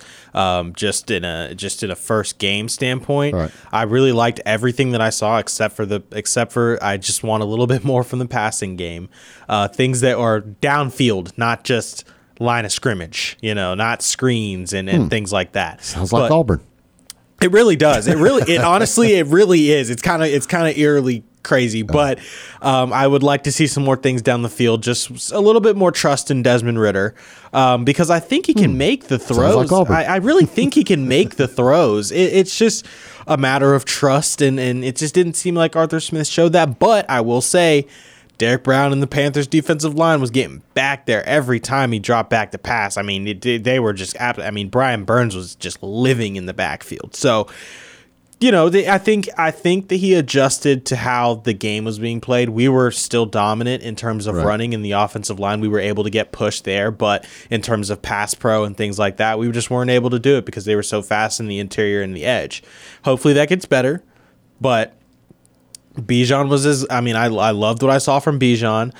Tyler Algier still has a role. I love that. So the consistency, I just want to see Drake London and Kyle Pitts just get a few more balls. That's all I want to see. But the defense was something that I almost shed a tear, in all honesty, that I loved. I know it's just the Panthers, and I know Bryce was a rookie, so obviously he's going to make mistakes. But man, we were getting after him in the second half. The first half was a little vanilla and slow, but the second half, I just loved seeing the stunts and the different things that they were doing on the D line. We had guys that were getting back there. Onyemata and Grady was doing his thing. So I loved to see it. We were getting some sacks. I think we finished the game with like 3, maybe 4 sacks. Love that. That's already a quarter of what we had last season. So that's already on the up. The secondary is what I'm just super duper excited about. Jesse Bates is the truth. I mean, the money that we paid for him in the offseason is worth it, and then some. 2 interceptions and a forced fumble in your first game in your new uniform. Love what I saw from him. Jesse Bates, I think he's going to be just, he's the captain of the secondary. Him and A.J. Terrell working together is going to be great. We're even fully healthy. Get Jeff Okudah back this week, and we still get Cordero Patterson back this week. So that kind of will add another dimension into the offense, which will be interesting. And then Okudah will be just opposite of A.J. Terrell. So I'm excited about it. I love what Ryan Nielsen's doing. The linebackers is Troy Anderson's something to be watched, but he's in concussion protocol, so it'll be hopefully he plays. If not, then we'll have to see where that kind of comes in because we're thin at linebacker. But Keaton Ellis is still as good as ever in his first year in a Falcons uniform, and so I'm extremely excited for what this team could be. I think if we can start to stretch the field, I think the run game will be dominant. But if we can stretch the field, the Falcons could be dangerous. So I'm very, very excited. I've loved what I've seen. And of course, you can hear all the Atlanta Falcons games on this station right here, Tiger 95.9 pregame coverage 2 hours before each kickoff, right here across the Falcons radio network. So about 5 or 6 minutes left in this show today. And again, as mentioned, Tom, I want to get your thoughts on what's to come here between Auburn and Samford. Obviously, this is another kind of name your score game and all those type of things. I mean, I don't think that there's much that they could do to make you feel better about what's going to happen against A&M or Georgia's going to be prove at times for them. But just maybe what don't you want to see? Just I don't know. Just kind of preview this one and what you're looking out for and all the things that you're trying to get out of one more non-conference game here. All right, so the biggest thing that you don't want to have happen is have one of those games where we mentioned it earlier where they did the skit on all the teams that were eating cupcakes and choking on them.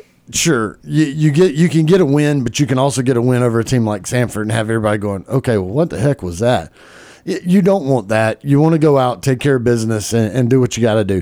I'm going to go on the assumption that that's what happens, that Auburn goes out, takes care of business, moves on. Obviously, you don't want any detrimental injuries. That is part of the football game. But, if you want to try to get out of that game with a solid win, no injuries, and play as many backups as you can, that's ideal.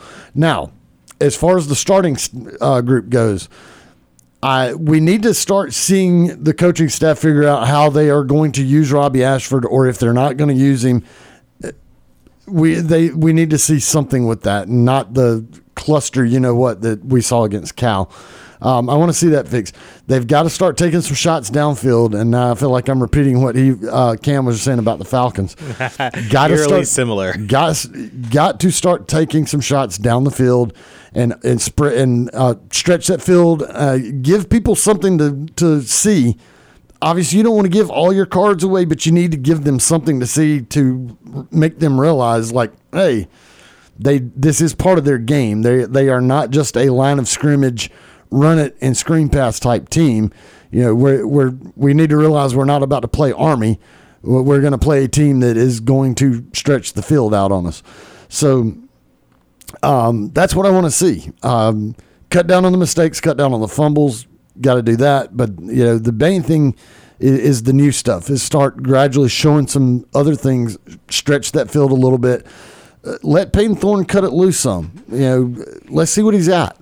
I don't think any of us really know what he's got because it feels like he's been handcuffed to just very minimal stuff.